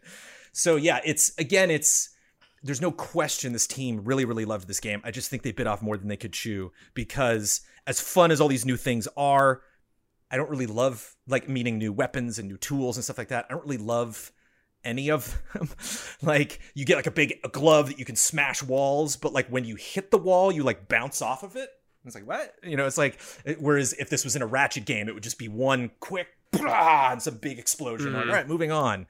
But there's just weird clunkiness to everything. It's just not quite polished enough. When you say not quite polished enough, does that carry over into the performance as well? The camera is a little weird. They do some weird like huge camera moves, like when you like get a new item or when you finish a boss fight, it'll do this big like, whoa, the camera's spinning around, and it's like super framey. It's like, why'd you do that? Like, why did you stick to that design decision when it clearly is not running well? I'm playing the PS4 version on a PS5. The camera can get really close. So like there's some boss fights where I'm like, I know you're throwing a rock at me and I'll dodge it when I guess the screen becomes full of rock, but like I can't see, there's not a lot of nuance to like where I'm going and where you're going. And just the general fights, I just kind of dodge and get far away and shoot them. Like it's not like, there's cool abilities, and it's the kind of game where when you see the ability like picture in picture in the ability window, you're like, oh, that looks cool. Like there's one where like there's little mushroom pads and he like spawns 3 of them and it kills 2 of the enemies, but then a third one bounces between them. So it's like bouncing around the different like toadstools, and he himself springs off one, shoots the guy in the air, and then uppercuts him over someplace else. And I'm like, okay, that's neat. I'm not going to do that. Like that doesn't look like what I needed to do to beat the enemy. You're just having fun with this game engine that you built, you know, and these items that you've built. So it's fun in a way of like, oh, that's whimsical and amusing, but not like, oh, I can't wait to use that because that's going to help. Or, oh my good, I can't wait. Oh, this gun I got is so awesome. It's just like, oh, it's different. You know, there's just not a lot. Just the melee's not really smooth. The bullet effects aren't like really satisfying. It just doesn't have the oomph for the gloss that you would normally get in an open world action game. Which like it might be not fair for me to expect that again because it's a small team, it's new IP, but it's a little exhausting, you know, between the super long cutscenes and it hasn't like crashed on me or anything, or there hasn't like items haven't like vanished out of my inventory or anything. It's just kind of messy overall. I think that's an especially hard pill to swallow because I think it was the Game Informer review, and I'm not sure if the game is this long or they just spent this much time with it, but I read some reviewers spent like 70 hours with it. And if you're like, oh shit, if you're like, I don't even enjoy the core fights, it's like I don't imagine that I could do it. What I told Huber though is like, this isn't a game where I would, if I talked to somebody and they were like, oh, Biomutant's my game of the year, I wouldn't be like, what? I'd be like, you tell me about the experience you had, because I didn't necessarily have that experience, and I wouldn't be surprised, because they just threw the kitchen sink at this thing, that there might be some sequence halfway through that I'm like, okay, that was really fun. Like that, I got on some crazy mount and there's some race and like, oh, that was really, really neat. Or like there's some boss fight that I'm just like, holy cat. Like if you have started Biomutant, if you own it, I don't know if it's worth buying it for this fight, but if you've been playing it, at least play till this point, because this sequence was really cool. It's just, everything's kind of like, that was neat. You know, like that's the most excited I get about Biomutant. And that on the flip side of that is me being, you know, frustrated about things. But I could just see, I was very curious to check reviews today. I was like, I don't know, you know, I haven't really landed specifically. Again, I'm probably about halfway through it, where I would be in terms of scoring it. But it was interesting seeing like I said, opinions all over the place because that's kind of the game. Like it's an open world, so there's a lot to experience, a lot of choices to make. So I could see people having a drastically different playthrough than me. How is the world? Do you get a sense of you want to go out, Jones, and kind of explore? Sure, yeah. You see the whole thing right off the bat. So you start at like the bottom of it, the southernmost part, and you can see like the names of different zones, and like I said, it's got just like a ton of personality, and all the worlds are very carefully considered. And there's like a fun thing where there's like a magical tree at the middle, classic, and there are like branches from the tree that extend out like all the way across the map. So you'll like look up and be like, what is that thing? And like, oh, it goes all the way to that tree over there. Cool. So like there is a sense, I'm sure for that person who spent 70 hours, like they probably got to a point where they're just like, I'm just in love with this world because I know I've been everywhere, and I'm just kind of obsessed about going back and filling in all the holes and doing stuff. So yeah, I am excited when I get to like, have a new mount that can take me into a new area, or I just kind of like venture off the beaten path. But the beginning kind of holds your hand a little forcefully, and it does take a while before you open up. And like I said, there's just so much talking at the beginning. I'm just like, please, here we go. Have you been able to get a sense at all, like, if changing your stats like affects your play style in a pretty dramatic way? Like you mentioned the wheel, right? Like if you shift that over to one side, do you feel like you have a bunch of new options or limitations or anything interesting like that? That was just character creation. Oh, so once you did that, it's locked. Okay. When you level up, you get you can spend, it's kind of fun, like actually how there's a whole crafting component that I haven't, another weird thing about the game where like I have a lot of items I can't use. I'm like, why did I find it in the area if it's high enough level, too high a level for me to use? So I haven't really gotten too much into the crafting, but there's some nice variety in the abilities that you can get. The game hasn't presented me with a difficulty. There was like one boss that was confusing, but like a lot of the other fights I was able to just kind of, dodge and shoot. So I haven't seen a considerable amount of difference in leveling up the character, but what's nice is that every time you do level up, you at least get 1 point that you can put into like whatever, so if you're like, okay, all I want to do is agility, you can just focus on that. Because that's me. When I got the dual pistols, it's nice. I like to be fast. Yeah. It's nice to just like run around the arenas. Pew, pew. Yeah, it's so funny, Brandon, because like every time you're like, I'm playing this character, it's like, yeah, that's the Brandon sure. mold. And it's along with, morphing your character during character creation, you can also change their two primary colors. And so it's neat seeing reviews today and seeing screenshots go up. And it's just like every time I see somebody playing the game, it's like, what is that thing? It's like all the protagonists look very different. And I could see that being a character creation screen you spend a lot of time on. It's kind of heartbreaking, I feel like, to hear this because I don't know. I think outside of like the indie space, we just don't get a lot of like, we're making a new world kind of game that's big like this. And so I think you always kind of want to root for them. You always want them to be like the next breakout star. It just doesn't do anything better than anybody.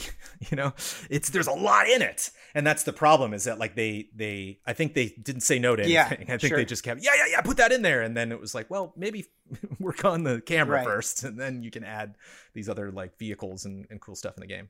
So if I don't end up reviewing it, if I bail, you know why. I was like, It is exciting, and I can tell I'm guessing I'm halfway also because I'm about halfway across the map. So there's just a bunch of cool, shadowy looking areas that I have not ventured into yet. So good, open world points that you can target. They're not like towers. They're just little like radio little stations. Yeah. And so I'm always a sucker for that. If I see one in the distance, like, wait, hold on, run over so I don't have to go back here again. I can fast travel. Navigating the world in terms of like, marking your territory in places that you've, ventured to. That's fun. It's just, and I don't think I've ever gotten, outside of the conversations, I don't think I've ever been like mad at the game. It's just, especially last year after playing like Valhalla and Tsushima, just these like incredible open world games. It's kind of a niche indie game that is like cosplaying as AAA. It's like you get into it and they're like, welcome to this massive open world game. And it's like, you did not have the team to support this.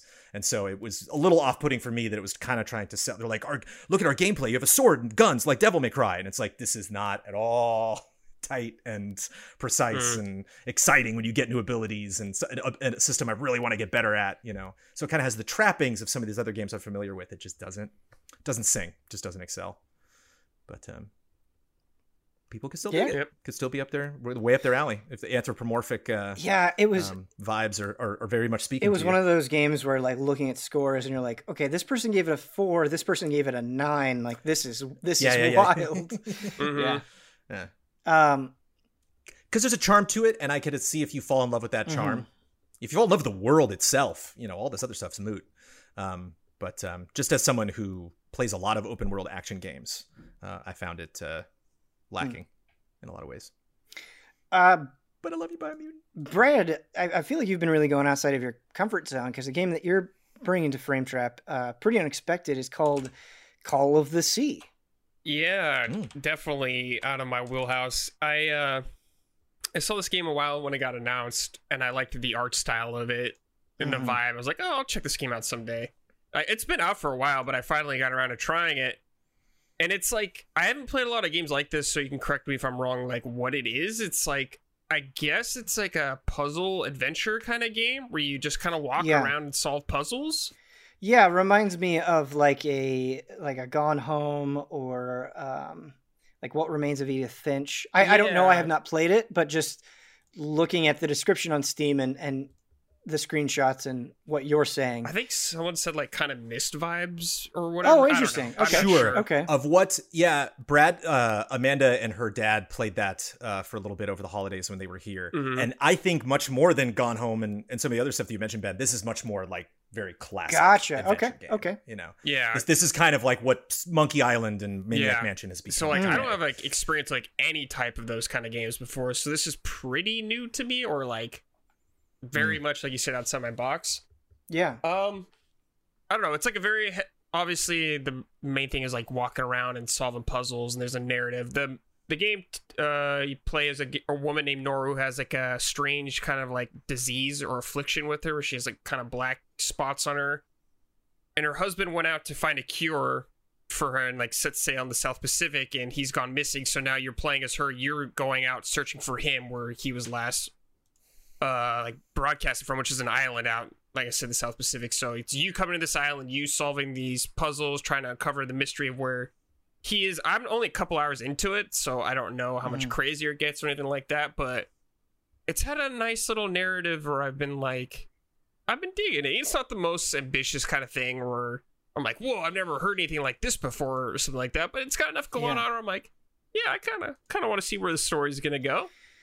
Yeah, not sure how it translates to actually being in the game, but the screenshots that Steam is showing off, it just looks so gorgeous. Like, yeah, it looks really like a huge nice. part of the appeal is just like kind of basking in these really well done environments. The art style is kind of reminding me of BioShock almost.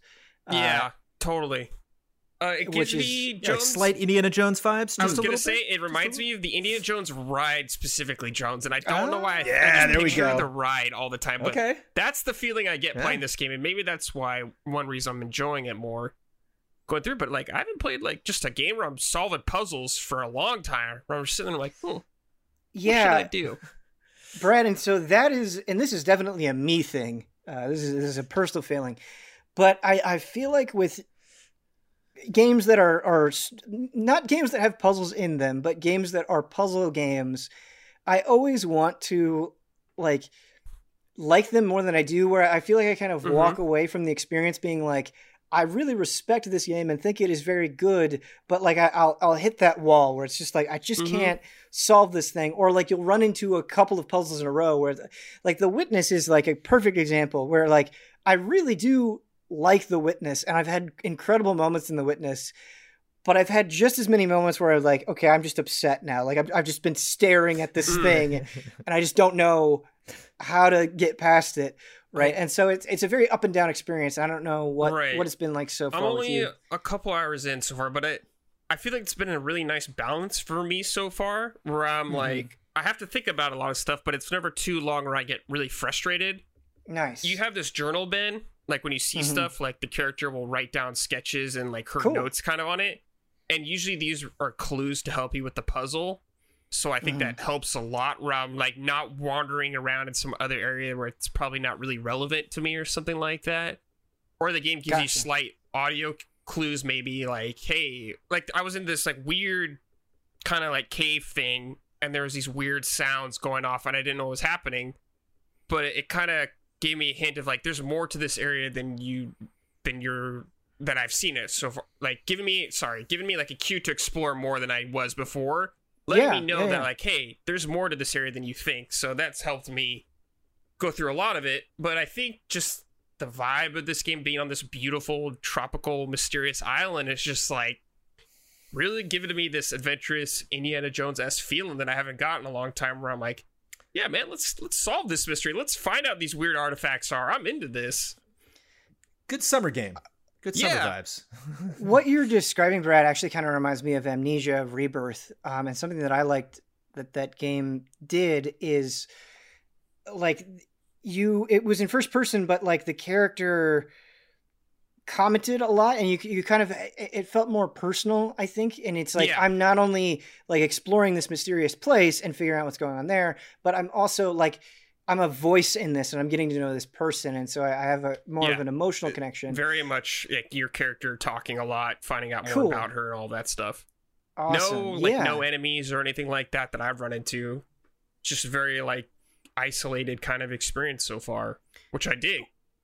When you say mist, is it like you'll kind of explore and it's like you might run into a puzzle?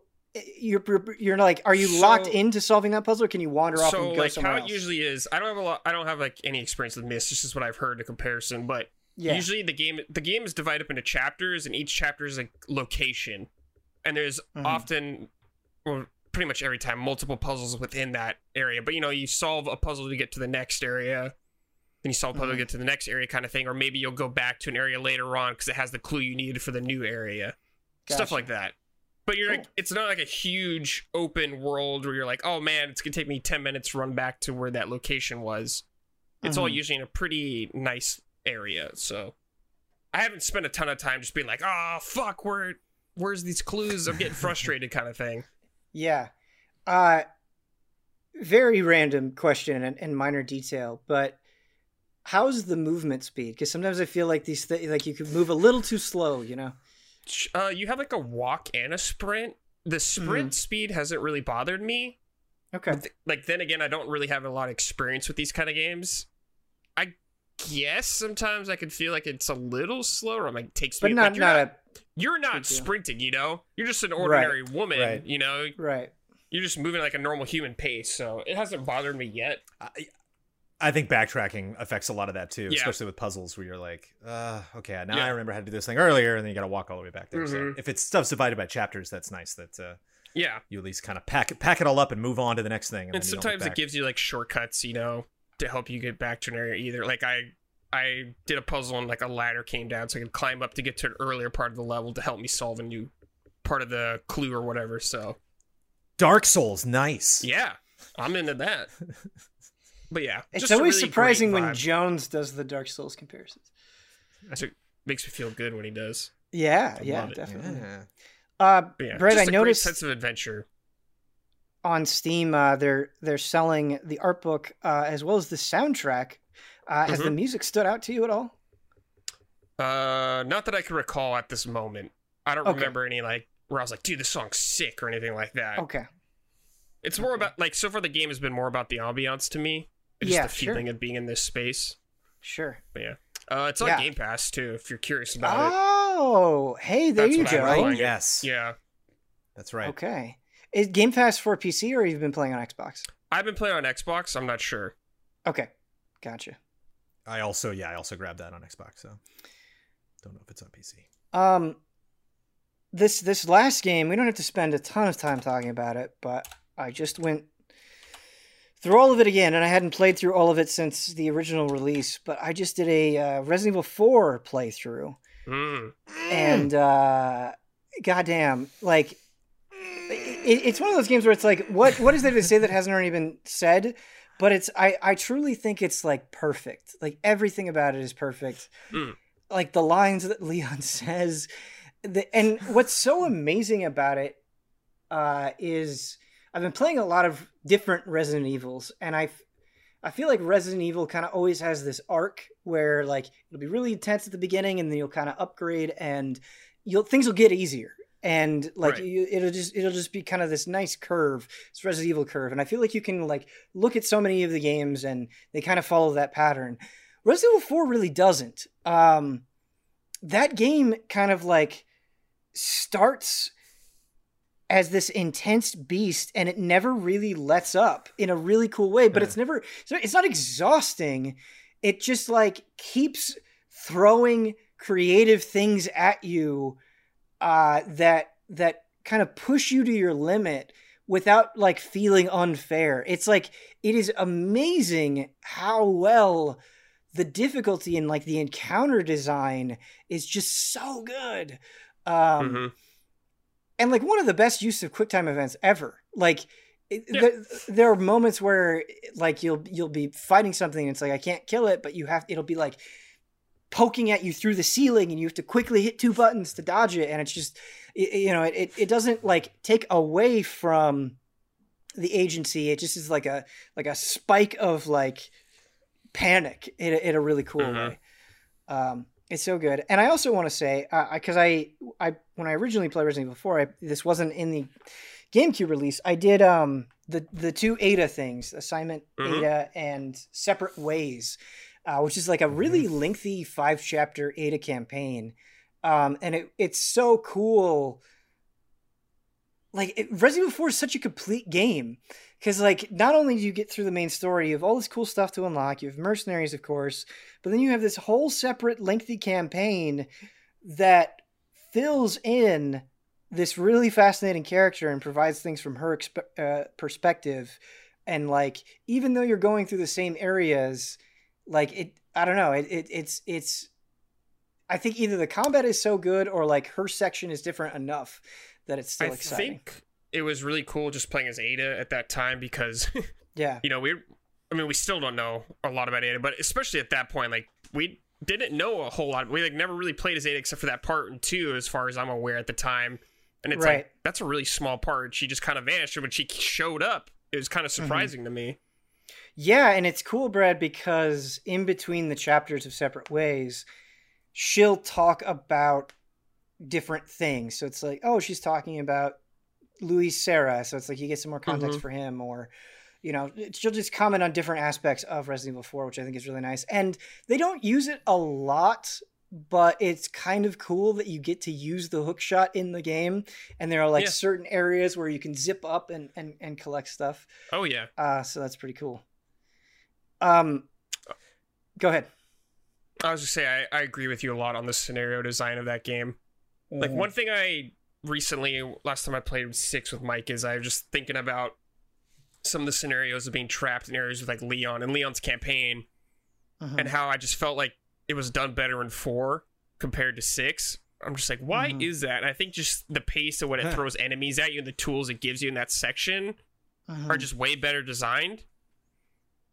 And what was I going to say about 4 also? Oh yeah, I had a question also for you about it. How was the... Yeah, go for it. I love 4, and I know a lot of people share this opinion. My least favorite part of the game, from what I remember, is the island at the end, because that's when it, like, dudes start having guns and shit. And I think it's a cool contrast for a lot of the villagers, but I just want to get your take on it. I know there's like some weird cool shit in there too, like that we have to use like the infrared on the guys to shoot them, the regenerators or something like that. Yes, they're great. They're just absolutely I think there's great. some cool ideas there, but I just remember being like playing that and be like, this is kind of weird. I'm like thrown into a Call of Duty game. Yeah, I get that. I think I can agree with you that like aesthetically it's pretty boring. Because I remember Huber, before I had gotten to that section again, Huber was like, oh man, I really don't like the island. And yeah, I agree. Like the design of it is less interesting than the castle or the village. It's just like you could kind of insert that into any action or horror game, I feel like. So it's less distinct, but I actually think the encounter design on the island is really good. because you mentioned like the guys with guns, and I immediately think of like the chain gun guys, and they're like pretty terrifying because they're like, if you don't deal with them right away, they'll shred you. Yeah, they'll shred you, and you can hear that like starting up. You're just like, oh, run. Because like I think about the island, and there's the environments that you're in are actually pretty cool because like there's an area early on where like you have a bunch of platforms and you can use that, and so you have to. It's a lot of like picking groups apart because I feel like they are throwing a shit ton of things at you, but just figuring out how to kind of dismantle them, I think is fun. And so I didn't have any huge problems with the island, and I don't know if it's just because like I've been playing so much Resident Evil lately that I was like more in tune with it. But I mean, I haven't played 4 in a long time, so I don't know. Yeah, how I'd feel now. That's fair. Because like on this playthrough, I remember my first playthrough of Resident Evil 4. Krauser was a nightmare. Like. I just remember really struggling with like the QTEs. Yeah. And like I was like I just remember it being a sticking point, but on this playthrough it was like a breeze. Like it wasn't like the fight itself was still intense and like I had to do it a couple of times, but it wasn't the nightmare that I remember it being the first time. And so the other thing that everybody complains about that I will go to bat for, I think Ashley is good. I think she is not that hard to manage. And I think she's incorporated into the encounter design in like a pretty interesting way. There are moments, and you do have to get used to it, that I will say against Ashley, there'd be times where like I would be like trying to knife a dude and I would actually accidentally hit Ashley and she would just immediately die. And it's like, all right, come on. Like, come on. So in that sense, it can be a little annoying, but also the Ashley there's a part where you're playing as Ashley and you have to do a sliding puzzle. Those are just shitty. Those are just not good. Don't do those. They're not fun. Yeah. From what I remember though, she just kind of stands there mostly, right? Unless you tell her to go somewhere. So you have you can either have her follow or wait, and a lot of times it's good before you get in there to be like, okay, you wait here, and then you kind of create some distance between you and her to fight enemies. But you got to be careful because they can grab her, and if they get far enough away, you know, you'll get a game over. I'm sure it's just a limitation of the time, but I think about it'd be cool now if, like, especially if this remake comes out, if she can, you don't have to quote unquote babysit her as much or so. Right. Like if you're in a scenario, she can kind of like take care of herself almost or run away a little bit. Dead Rising, you can give her items and stuff. That'd be cool. Yeah, it's so funny, and I forgot about it, but at the end on the jet ski with Ashley, she like asks you to come over. Yeah, no, it's like so weird. Yeah. I'm curious. Like, no. Yeah. Well, and in 4, well, because they had a long jet ski ride after that.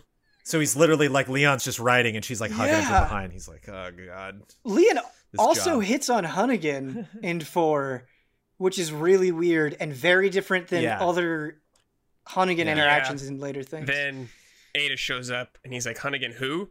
He's just all about Ada. Yeah. She's alive? Oh, shit. It's funny, because I think the key that she gives you for the jet ski, Ada, it has like a little teddy bear on it. And you're like, okay, that's good. That's good. One thing I've been thinking about with Resident Evil 4 specifically, Ben, after just having played 8, and I think it's also true of 7, is 4, I think, is the most replayable game I've ever played. It's never a bad time to play Resident Evil 4. Like, she's like, sure, let's do it. Let's run through and I'll shoot all the medallions and level up my guns, have a good time. And I think one of the reasons for that is as much as I love 7 and Village, there are segments that are more geared toward that first playthrough horror experience where like you put me in a situation where I'm like, this is terrifying, and then the second time I play it I'm like, okay, like let's get through this part. Are you saying that in 4 I'm scared. or 8? I don't know. 4 doesn't have it. I think 7 has it and 8 has 7 it. and 8, I played 7 and 8 several times, and they were just by default just these sequences where I was like, wow, this was scary the first time, and now I just kind of got to do it. Yeah. And I don't feel like 4 has that. Like, I think 4 is just so quick. Like, you can skip scenes really quickly, and there's just not a lot of puzzles that like they do a really good job incorporating the enemies so that you're always feeling like you're powerful even on a second playthrough, and it's so satisfying to just lay waste to these things. I think that's why I like the island, because I was so buff at that point that I was just like, yes, to cut loose. I've been saving all these grenades. Yes, Brandon, I think you're way onto something. Because on my first playthrough of Village, the Beneviento house was fantastic. And then the second time I did it, it had like no power anymore, because it's like, okay, I know exactly what's going to happen, and it's actually extremely linear. Like I just put this thing there and this thing there and then this thing there, and it just was like not fun anymore. And you're right. I don't think 4 really has that. I do think the Del Lago fight in 4 kind of sucks. And is not that much fun. The fish fight, sure, but it's not that long. Yeah. It's only like a minute or two, and you're through it. And so I do. I think it's a really replayable game. I agree. Yeah, because you're fucking shooting the whole time, baby. Wait. Yeah, I cannot wait. You ain't trying to sneak around. Oh my God. I am so excited for the VR game, because I'm like, because there are parts in that where I'm like, how are they gonna do this? Like, the QTEs and shit. The QTEs, like the melee stuff, and it's like the Salazar doll or statue. Yeah. And it's like, are you going to jump on the Salazar statue's hands? How are they going to handle Ashley? Because a big part of Ashley is like, when you're shooting, she like crouches down. So are you going to be able to see that? Yeah, I'm really curious about it. It's probably going to be more arcadey than the actual game. But are they going to have mercenaries? Are they going to have Ada's campaigns? I feel like they would need to have at least Ada's. Or they're doing all that work. They should. Yeah. Yeah. And I'm excited specifically in VR because I think one of the huge things that RE4 changed for the series was that like it was mostly about, you want to make sure you have the right ammo, you want to make sure you're facing the right way, and you want to make sure you're managing your health. Like, don't heal yourself all the time, take some hits, live with them. And then in 4, it's like, no, you have to shoot this guy in the head. Like you have a laser sight on your gun. You got to hit him in the knee. You got to break the shield apart. Yeah. You got to shoot this little tiny medallion that's you can only see for a second because this thing's spinning in front of it. And so like just the fact of adding that to VR, of me being like, oh, there's the medallion. Got it. Oh, I can't wait. Feeling a game I'm so familiar. I've probably beaten Resident Evil 4 like 20 times. I'm not even kidding. Like a game that I beat it. Came out on GameCube. It's come out on everything. Played it at least 4 times. Came out on PS2. Played it at least twice. Came out on Wii. Played it again. Came out on PS4. Played it again. Like, 2 discs on the GameCube. Yeah. Another thing about VR, the sniper rifle in 4 is like the best weapon in the game. It's extremely strong. I love the first sniper rifle in that game. I think I just love the reload animation of it so much. Oh yeah, the bolt action one. The sound. Yeah, it's just so sick. I wonder if it's going to be even more powerful in VR. We'll have to see. Yeah. Oh, probably. Dude, that's going to be terrifying. Like a chainsaw dude running up to you and. Yeah, man. I know. But after that 2-story shack fight, I'm going to play that thing like I'm going to just go. I beat it, but I got to play it again because that was awesome. Looking out each window and seeing the zombies, I think like, the torches from a visual aspect though, like 4 is much more goofy compared to like 7 when I think about VR. So I will not be nearly as terrified. 4 is like it is first person, but yeah. 4 is like one of the goofiest games ever. It's some of the lines Leon says like surpass anything that Ethan has ever said. Yeah. 4 isn't like a scary game to me, but it has good tension. Yeah. That's where it shines. Totally. I think that's a great way to sum it up. Yeah. I think moments that hold up. I really like the breathing of those things you have to hit. Just like, it's great. Like walking really slowly and they're jiggling. Like aesthetically, those are really messed up. And the wolves in the hedge maze. Oh yeah. Like even if your shotgun's all leveled up and you're ready to go, like those things pop out of nowhere. Yeah, like, man, there's still some moments in that game that can creep up. The regenerators are so much fun to fight. The sound is really good, as you mentioned, and like when they climb over windows.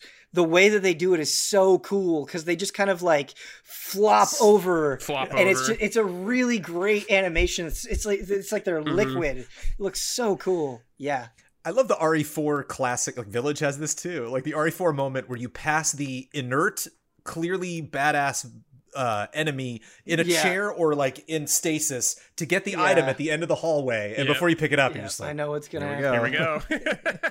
Thunk. You hear it move. Like. I've been playing Resident Evil 2 Remake, and that's actually something that I really appreciate about it, is like it will totally do the thing where enemies, you see an enemy and you're like, okay, I know it's going to get up, but it will reward you. Like if you shoot it, like you can take care of it there. So you can like kind of preemptively nice. Right. Yeah. See zombie on the floor, you can pop him before he gets up. Yeah. Resident Evil is real good. There's some village guys lying on the ground. And oh, man. Man, I'm so really hungry for 8 VR. DLC. I want 8 to have VR, dude. Yeah, I'm with you. It's just like, man, that'd be a whole nother experience. Yeah. All right, it is time for the Hotake. This is actually inspired by Nocturne. We're not going to talk about the nitty gritty of Nocturne, but boy, Nocturne is really expensive. So as I mentioned earlier, it's $50 for the base game, and then if you get the deluxe edition, it's $70. If you get the base game, you have to pay for things like the Dante DLC. And I'm like running into this problem, right? Because I'm reviewing this game and I'm thinking about it, and it's like, how much is too much? Like on one hand, like I don't think the remaster is like that special. Like I feel like they haven't changed that much to justify the price. But at the same time, like the game is so good, and you get so many. Like I'm like roughly, I don't know exactly, but like maybe around 50 hours, right? You get so much content. It's like, how do I evaluate this? Like, how much is too much for a remaster? What's weird for me about this, in the case for Nocturne, Ben, is that there is a deluxe version for a remaster. Like, it almost seems weird to me. It's like all not included just in the remaster itself. And if you got the deluxe, do that. You also got like a few days early access as well. Yeah, which is like weird. Like this is for a Shin Megami Tensei game. Like this is weird. Right. But I don't know. That is a hard question. Like people, I mean, a ton of people are complaining about Skyward Sword being $60. You know. Right. Yeah. And it's they're not adding really like new content. It's just going to run better and be in 1080p. That always advising people like what to buy to spend their money on is always a hard choice because a dollar can mean something different for everyone else. Mm-hmm. But I guess with Skyward Sword, I just kind of expected it because it's Nintendo and they always treat their first parties as, you know, $60 kind of games. But it's kind of like when you told me Shin Megami Tensei for like the version I personally would want to get is $70. Right. I'm like, what? That's for a PS2 remaster? Yes. And it's like fucking insane. With remakes, right? Like if you're rebuilding it from the ground up, or it's like a crazy visual overhaul, I think I have a lot more sympathy. But a remaster specifically, and it's hard because I saw and this. You said it's like not even that great. A lot of its remastered elements, right? Yeah, I mean, there's like a suspend save thing that can be useful, but it's like it's not like above and beyond. Like it's not like crazy shit. Yeah, you're like saying compressed audio. Yeah, it's like a not above and beyond effort. It's just okay. Yeah. It's serviceable, especially but it's a really a niche or a niche kind of game. It's strange to me. Right. And Brad, you bring up an interesting point with Skyward Sword, and I fall into the kind of this awkward position where it's like, yeah, I definitely think they're charging way too much for Skyward Sword, but I also love that game and am like me too. way willing to throw down absolutely, me too. a bunch of money for it. And it's the same thing with SMT, where it's like I love SMT enough that like I'm willing to pay the price, but when things are priced this way, is it only catering to the people that are already invested? You know what I mean? Like, yeah, for sure. And suckers. And so I'm definitely a sucker when it comes to game prices. Yeah. In case of Shin Megami Tensei, it definitely feels like to me appealing to the crowd that's already in for the purchase. Right. Yeah. Right.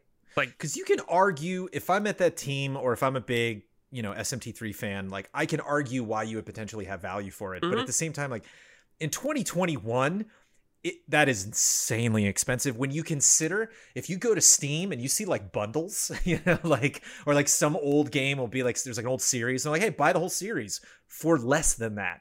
Like the fact that I'm playing Mass Effect right now, $60, you get Mass Effect 1, Mass Effect 2, Mass Effect 3, and all the DLCs. It's like they're just making you look bad. Like that's just more. Yeah, like Shin Megami Tensei is more if you want the DLC than Mass Effect with 3 games. It's kind of crazy. It's crazy. Yeah. So it's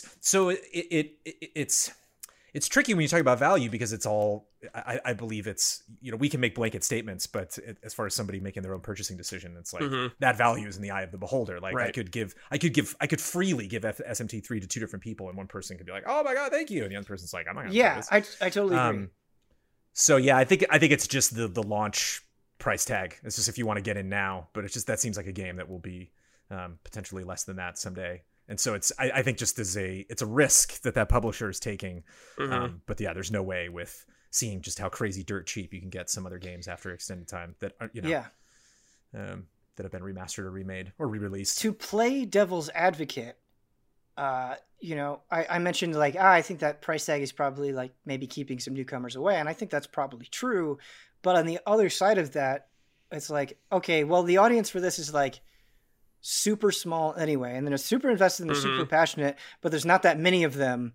So to justify this release, it needs to be more expensive, because like the right. pool of people, because you brought up Mass Effect, right? And like you compare the size of the Mass Effect audience to the size of the audience for Shin Megami Tensei 3 Nocturne, yeah, it's just a world of difference. So I wonder if that plays into it, and is that a justification? Yeah, that's true. I don't know, man. Yeah, it's always hard to figure out what's worth it for some people. Right. I mean, Brad, you mentioned the price tag kind of being like off-putting for you. I mean, is that tangibly like delaying how quickly you would play that game? I mean, yeah, like I want the $70 version because I don't want the DLC. Like that's like a check of like, I'm not going to get this right now kind of thing. The biggest check for me is like, I just don't have time to play this game right now, or I don't want to invest the mental capacity it takes to get through this game at the moment. Right. But I mean, it doesn't help. Maybe if it was like $40, I'd been like, oh. I wonder if it'll be $40 when SMT5 comes out. Now that people maybe. Like, oh, SMT5 was my first one and I love it. I want to go back. And it's like, wow, they remastered it. I wonder if they could do like a bundle. Say the quality of the game's not worth or anything like that, but just for me right now, I'm like, I don't know. It's just a little barrier for me. Yeah, that's another thing to consider, though. I mean, SMT5 is theoretically coming out this year, and it's like, well, just looking at it from an audience perspective, it's like, do I want to spend $50 to $70 on this thing when I know SMT5 is coming out? That's also going to be probably a similar length, right? Like, right. I wonder if that's a factor. And I wonder, a lot of people are playing Mass Effect Legendary Edition. I wonder if as many people or maybe even more people would jump aboard if like the new Mass Effect was coming out this year. Like, I wonder how much of an incentive versus disincentive that is. Like, you don't want to burn yourself out, but also you want to like get ready for the new thing. Yeah. Like, yeah, I might as well. I should just wait for 5, I don't think I want to play 2 SMT games in 1 year. Yeah, and that's a very fair point. And the other thing is, it's like, well, it's the storyline's completely separate anyway, right? So and like it doesn't matter. I think catch up. Anyway, yeah, we think, but yeah. Generally, that is the case. Yeah. So, I think that was just a short Hotake. I think that's just what happened there. A very real Hotake. I think expensive Hotake. Yeah. I think it gets difficult for me because I feel like, especially like the last couple of years, there's just been so many remastered, like the remaster / remake, but especially the remaster has just been increasing in volume. And it's like, I feel like I'm spending more money on older games getting re-released than I am like brand new games. Right. And like on one hand, like I'm happy about it, right? Like Legend of Mana is coming out. Never played that game. It looks gorgeous. I'm super interested. But it is weird when I feel like I look at my gaming budget and I'm just spending more on older stuff. I don't know if that's like a troubling sign for the industry or not. But no, that's the thing. Is like, I don't think SMT3 being $70 is something we should necessarily fix in the industry or be like, no, don't do that. I just think it's the risk of them. It's them saying we need to ask more from our smaller community. Right. We need to make more on this than typically other people would. That's got to be a difficult thing to gauge in terms of popularity, because I saw a tweet from somebody today who said they just finished their 34th Mass Effect playthrough, and it's like, well, yeah, they were gonna buy it. That remaster could have been $200, and they buy it. They would just get 34 it because it's just playthroughs of Mass Effect. Yeah, and that's such a specific number that I have to believe them. Like I have to. Mm-hmm. It's like it wasn't just like 100th or something. It was like, no, I count them. So I think it's you not leveraging your game as far as quality of what's inside of it, you leveraging how much money you can make off your fan base. And maybe this will be a lesson for them. Maybe this will work out, or maybe they'll be like, okay, we should drop that price or bundle it with something else at some point, or keep that in mind if we want to remaster SMT4 or something else. Well, it's hard because I would totally be down for more Atlas remasters, and I do want them, like I want it to do well, because I want more SMT games on contemporary platforms. But yeah, I just think they're asking a little too much. Mm-hmm. And I want to spend money too, Ben, because I want more of these. Like there's so many franchises that I want to come back. Like I want that SSX Tricky, remake so much. It's like I would pay double for Mass Effect if you could take that other, $60, put it towards, a remake that I want. And so it's tough not to get excited and jump at these things when they happen, because you're like, yes. And it's not even pay attention to other publishers with franchise I enjoy that's went away. It's not even like, I don't think it would have to be that much of a discount. I feel like for Nocturne specifically, if they just knocked down both the regular and deluxe editions down by like $10, I would have a much different viewpoint on this. And it might be in the calendar for them. That literally might be a date they're planning on doing that. We'll see. All right. Are we ready for some emails, gentlemen? Yeah. Hell yeah. God damn, just think about RE4 right now. Dude, play RE4. The other thing about RE4, I'm just combining treasures and selling them and sorting my shotgun. It's like the perfect length as well, where like it's long enough to be satisfying, but there's no part where it's like a total slog or like you dread when you replay. Right. Like, it's right there. It's right in the pocket. It's great. All right. Our first email comes in from Davis. He says, greetings from Big Bear, California. Summer is finally here. Growing up and even now as a busy college student, finding time to devote to a full-length JRPG during the school year is difficult. To me, JRPGs go together with summer like a tall, ice-cold glass of lemonade or homemade ramen on a long and rainy summer night. Yo, this guy sounds awesome.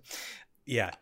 I have some JRPGs in my backlog that I would like the panel to help me sort through. The rules are simple. The panel will choose games from 3 categories: full course meals, very long RPGs, afternoon snack, medium length RPGs. I find it funny that he describes these as medium length because they're very long. I can't wait to find out. Yeah. Or tasty morsels, short RPGs. Since the summer doesn't last forever, I'll have time to play either 1 full course meal, 2 afternoon snacks, or 3 tasty morsels. I'll also accept 1 afternoon snack and 1 tasty morsel. I'm at the RPG cafeteria right now. Yeah. I only got so much room on right. my plate. Yeah, man. Yeah, so I think maybe we'll just like pick 1 from each category. So the full course meals, or I guess we could. Well, let's go from there because we have to look at all the categories. So the full course meals, these are the longest ones. So Persona 5, 124 hours. He's getting all of this from How Long to Beat. Okay. I would, even though I have not gone through all of it, just based on what I've been told and what I've experienced, I would definitely play Royal. I would see no reason to play vanilla over Royal. Based on what I've seen as well, yeah. So Persona 5, 124 hours.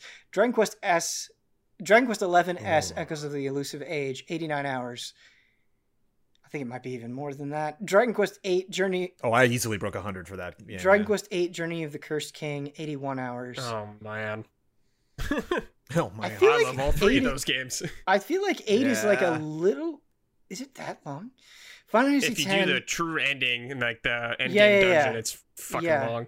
Okay. Final Fantasy 10, 71 hours. I definitely do not... Final Fantasy 10 is not 71 hours. That seems long to me. I can say with confidence that 10 is not 71 hours long. All right. I guess that's not counting like the Dark Aeons or whatever. I'm talking like story playthrough. There's no way it's 71 hours. All right, so that's the full course meals. The afternoon snacks are Ni no Kuni, Wrath of the White Witch, 56 hours. That sounds right. Final Fantasy 9, 54 hours. I don't think Final Fantasy 9 is quite that long either. I don't think it's that long. Especially if you're playing an updated release where you can speed things along. Paper Mario: The Thousand Year Door, 39 hours. That sounds about right. Fire Emblem Echoes: Shadows of Valencia, 47 hours. And then these are the tasty morsels. Secret of Mana, 19 hours. Yeah, Secret of Mana is pretty short. Super Mario RPG, 19 hours. Golden Sun, 27 hours. And Earthbound, 32 hours. Okay. A lot of great games on that list, man. Yeah, very tough. So he says he'll have time to either play 1 full course meal, 2 afternoon snacks, or 3 tasty morsels. I'll also set 1 afternoon snack and 1 tasty morsel. It's tough too because I think these things might cancel each other out. Like, I don't know if you want to do Persona 5 and Earthbound. That might be a little too much after school special for you. You know, like that you might want to, like, you know, pair that with a, you know, Paper Mario or something, something a little more stylistically different. I mean, Earthbound and Persona 5 are very different games, but just like you were kids and you know, discovering weird things. It's just they are similar to some of the other ones. It's hard for me not to recommend Final Fantasy 9 out of all these games. Right. If you haven't played it, it's my second favorite Final Fantasy. Like, I love this game a lot. It's my all-time your favorite one. Yeah. And I know Jones, you like this one too.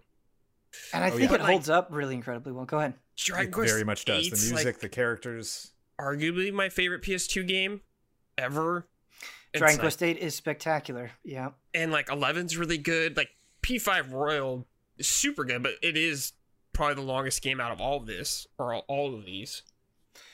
Yeah, it's just, I think what's hard with this list that makes it difficult to kind of pare down, and why it's kind of an interesting email, is like this is from all over the place. I mean, you have some like stone cold old classics, and then you have kind of like the hot newness as well, and it's hard like prioritizing one over the other. And then you have some of these where it's like, well, you know, this has an amazing story, or like this has like just a great vibe to it, or like these are all kind of pulling in different directions for me.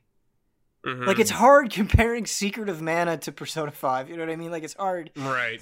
Sure. I would still, having not actually played it, just kind of like hung out over the shoulder of Bloodworth, I would still, if you are a big fan of RPGs and you're looking to finish some things this summer, I would recommend Earthbound, because there's just nothing like it. There's nothing like Earthbound is way different from everything on that list. Yeah, totally.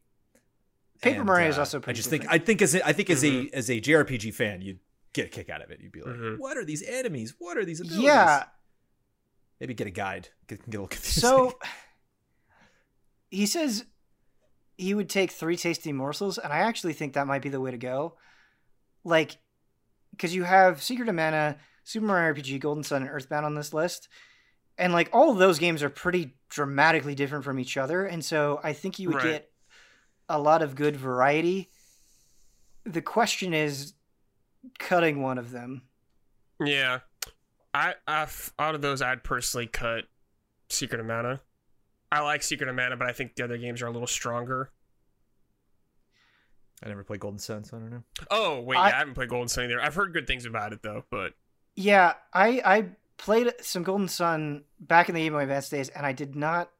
It just didn't click with me, and I actually tried playing it again on Wii U, and it still wasn't clicking on me. I really, like, at some point want to force myself to go through it, so I would probably cut Golden Sun. List of games to play, yeah. I just don't know enough about it. Yeah, I know a lot of people really love it. It's just not my personal jam. I think Secret of Mana has a lot of problems, but I still love it so much. I think Secret of Mana has a really great vibe that I really love, but some of the combat frustrates me. You know, it can be very frustrating, yeah.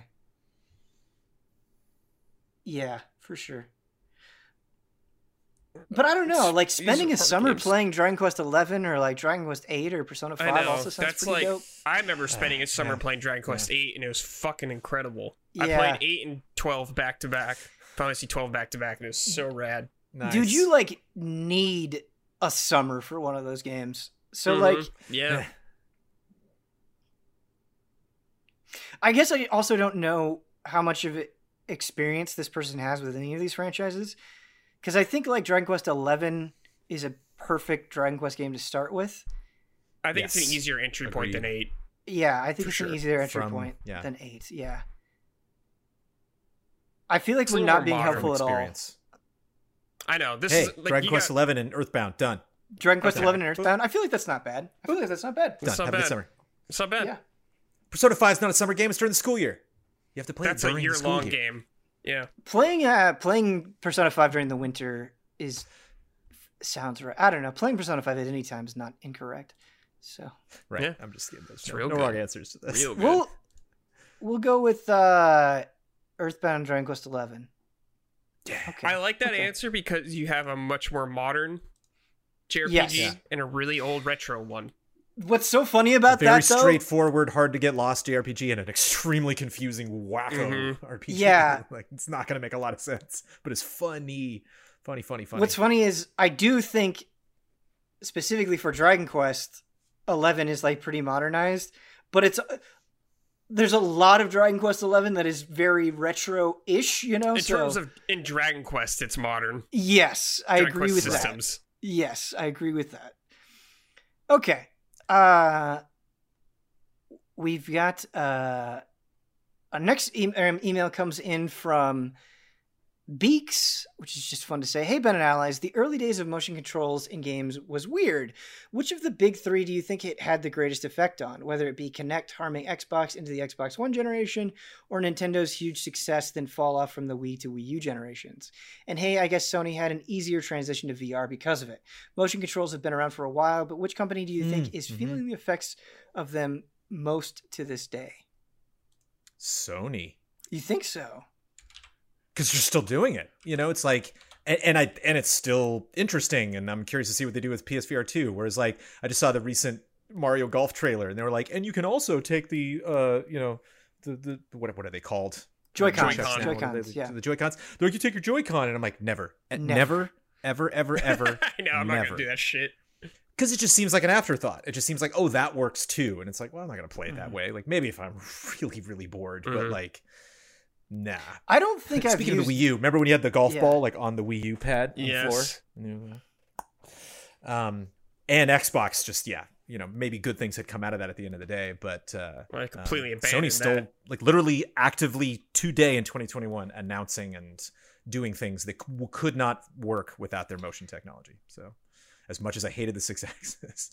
I see what you're saying, Brandon, and I think that's very logical, but I don't think any of the big three like had it affect their identity as much as Nintendo. Like, I feel like it was like from that perspective, definitely. Like, definitely the other companies have used it, and you're right, Sony's still using it, but I feel like you can just completely ignore it and still get a lot of Sony. Whereas like it was like all of Nintendo in a way that like it redefined them, and now I feel like they're redefining themselves from that point. Although it is funny because like you're right, like PSVR still using it. I don't think I've used a Joy-Con in like over a year. Well, it's like the ice cubes. Remember they were like, listen to the ice cubes. Like nothing has come out of that. You know, like, it wasn't. I'm going to use them for Skyward Sword though. I'm busting those Joy-Cons out. Oh yeah, I'm so because I'm so stoked. I'm so stoked to use the sticks for Skyward Sword. Most people are. I love the motion control, dude. In Skyward Sword, it's so fun. Yeah, I think it's definitely a lot better than a lot of the other Waggle stuff. I'm really into just embracing the gimmick so hard in that game. Okay, I'm all for it. Well, I think they use it pretty creatively there as well. Like I think of like the Ghirahim fight is pretty cool. It's probably one of the best Nintendo motion games out there. Yeah, I think it's probably just straight up one of the best motion control experiences I've ever had. Kinect is so weird to me because like I feel like PlayStation Move outside of the context of like PSVR was like never that big of a deal. Like I know it kind of like had a bit of a bubble, but I remember Kinect and like people were freaking out. Like it seemed really crazy, and then it just like totally vanished. and no one gave a shit about it anymore. Yeah. Well, you see what they're doing with HoloLens, where like HoloLens does not have a consumer version at all. Like HoloLens is only for gigantic companies, like ocean liners traveling to the depths of the Earth that are like using motion stuff in HoloLens to like talk to each other or like show information. It's just not like they realize like this is a bad idea to try to sell that to consumers.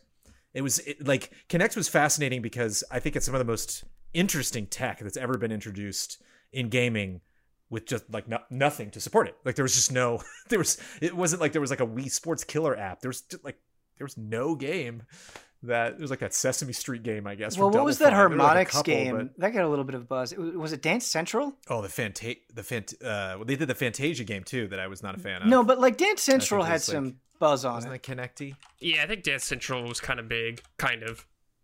They also had Child of Eden as well. I always wanted to try Fable, but I heard it was garbage. Yeah, I didn't play it either. Yeah. There was that Gunstring game. I forgot what it was called, but Gunstringer, that was fun. Yeah.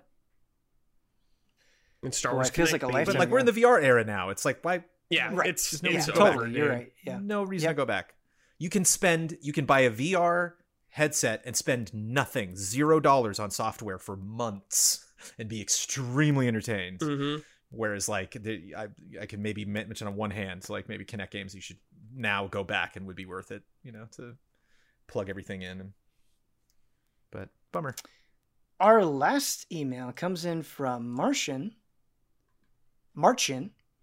Hi, Ben and Allies. A few days ago, I started cleaning my apartment and wanted to turn on some chill music and found an album I didn't listen to for a long time from David August called Times, a very interesting and chill electronic album. My mind wandered, as it sometimes does, and I imagined a game that would fit the soundtrack. An adventure game in deserted places similar to Nier Automata. An emotional journey with a brooding and scarred protagonist, a dimly lit, sprawling city where you can't trust anyone. I even thought of some songs that would be perfect for boss fights. My question to you is, can you think of any musician's album you could imagine a game to? And if so, what kind of game would it be? I actually think about this a lot. Where I'll be listening to a song. Go ahead. I think of like a lot of like heavier kind of music, like metal and stuff. I'm like, oh, they can just put this in Devil May Cry now. Because like a lot of Devil May Cry like has heavy ass shit in it, like Dante's theme, for example. I'm like, this should just be cool music to kill demons to, or Doom or something like that. Yeah, I think about this a lot, and you're not wrong. I do think that you could. There are some cases where you could add a lot to a specific genre; it would work. But then there are other times where I'm like, okay, this song wasn't made for a game, and like the album has like a theme to it, and so like taking it out would feel weird. Or I think sometimes just like music with lyrics don't really work in general. But yeah, like, because I would love more games to have Metallica music, but it's like, could they make it work in a way that wouldn't be distracting? We think about Red Dead and like games like Red Dead and Death Stranding, where they just suddenly like spring a song on you, and it's like you need to not know that song. It's like important for you to be like, what is this tune? That's if it's like true, a song you've heard 1,000 times, you'll be like, all right, right. Like you're carrying a lot of my previous emotions into this experience that it's tough for me to shake because it's one of my favorite songs or a song. There was a point where like way too many things were using "Sympathy for the Devil" from Rolling Stones, and it's like, you're actually making this thing worse by using this song. Like, people are like, it's way too played out. Like, a lot of other people are already doing it. Like, this is not a cool thing that you're doing. I feel like it's distracting. Yeah. I feel like you can just put a lot of music in skateboard games and it'd be fine. Oh, yeah, it's like mostly sports stuff. When I think about like a good racing game or something, like a new track from Foo Fighters or something I enjoy, I'd be like, oh, this would be fun to Burnout is perfect for that, man. Yeah, like that kind of vibe.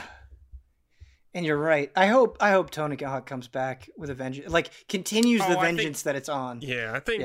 Yeah. I think it'll come back again. Cool. All right, that's gonna do it for Frame Trap. Wonderful chatting with you folks as always. Thank you so much to my panelists, Brandon Jones, and Brad Ellis. If you would like to send an email to Frametrap, the address is askeasyallies@gmail.com. One more time, that is askeasyallies@gmail.com. Also in the description of wherever you're watching this. Until next time.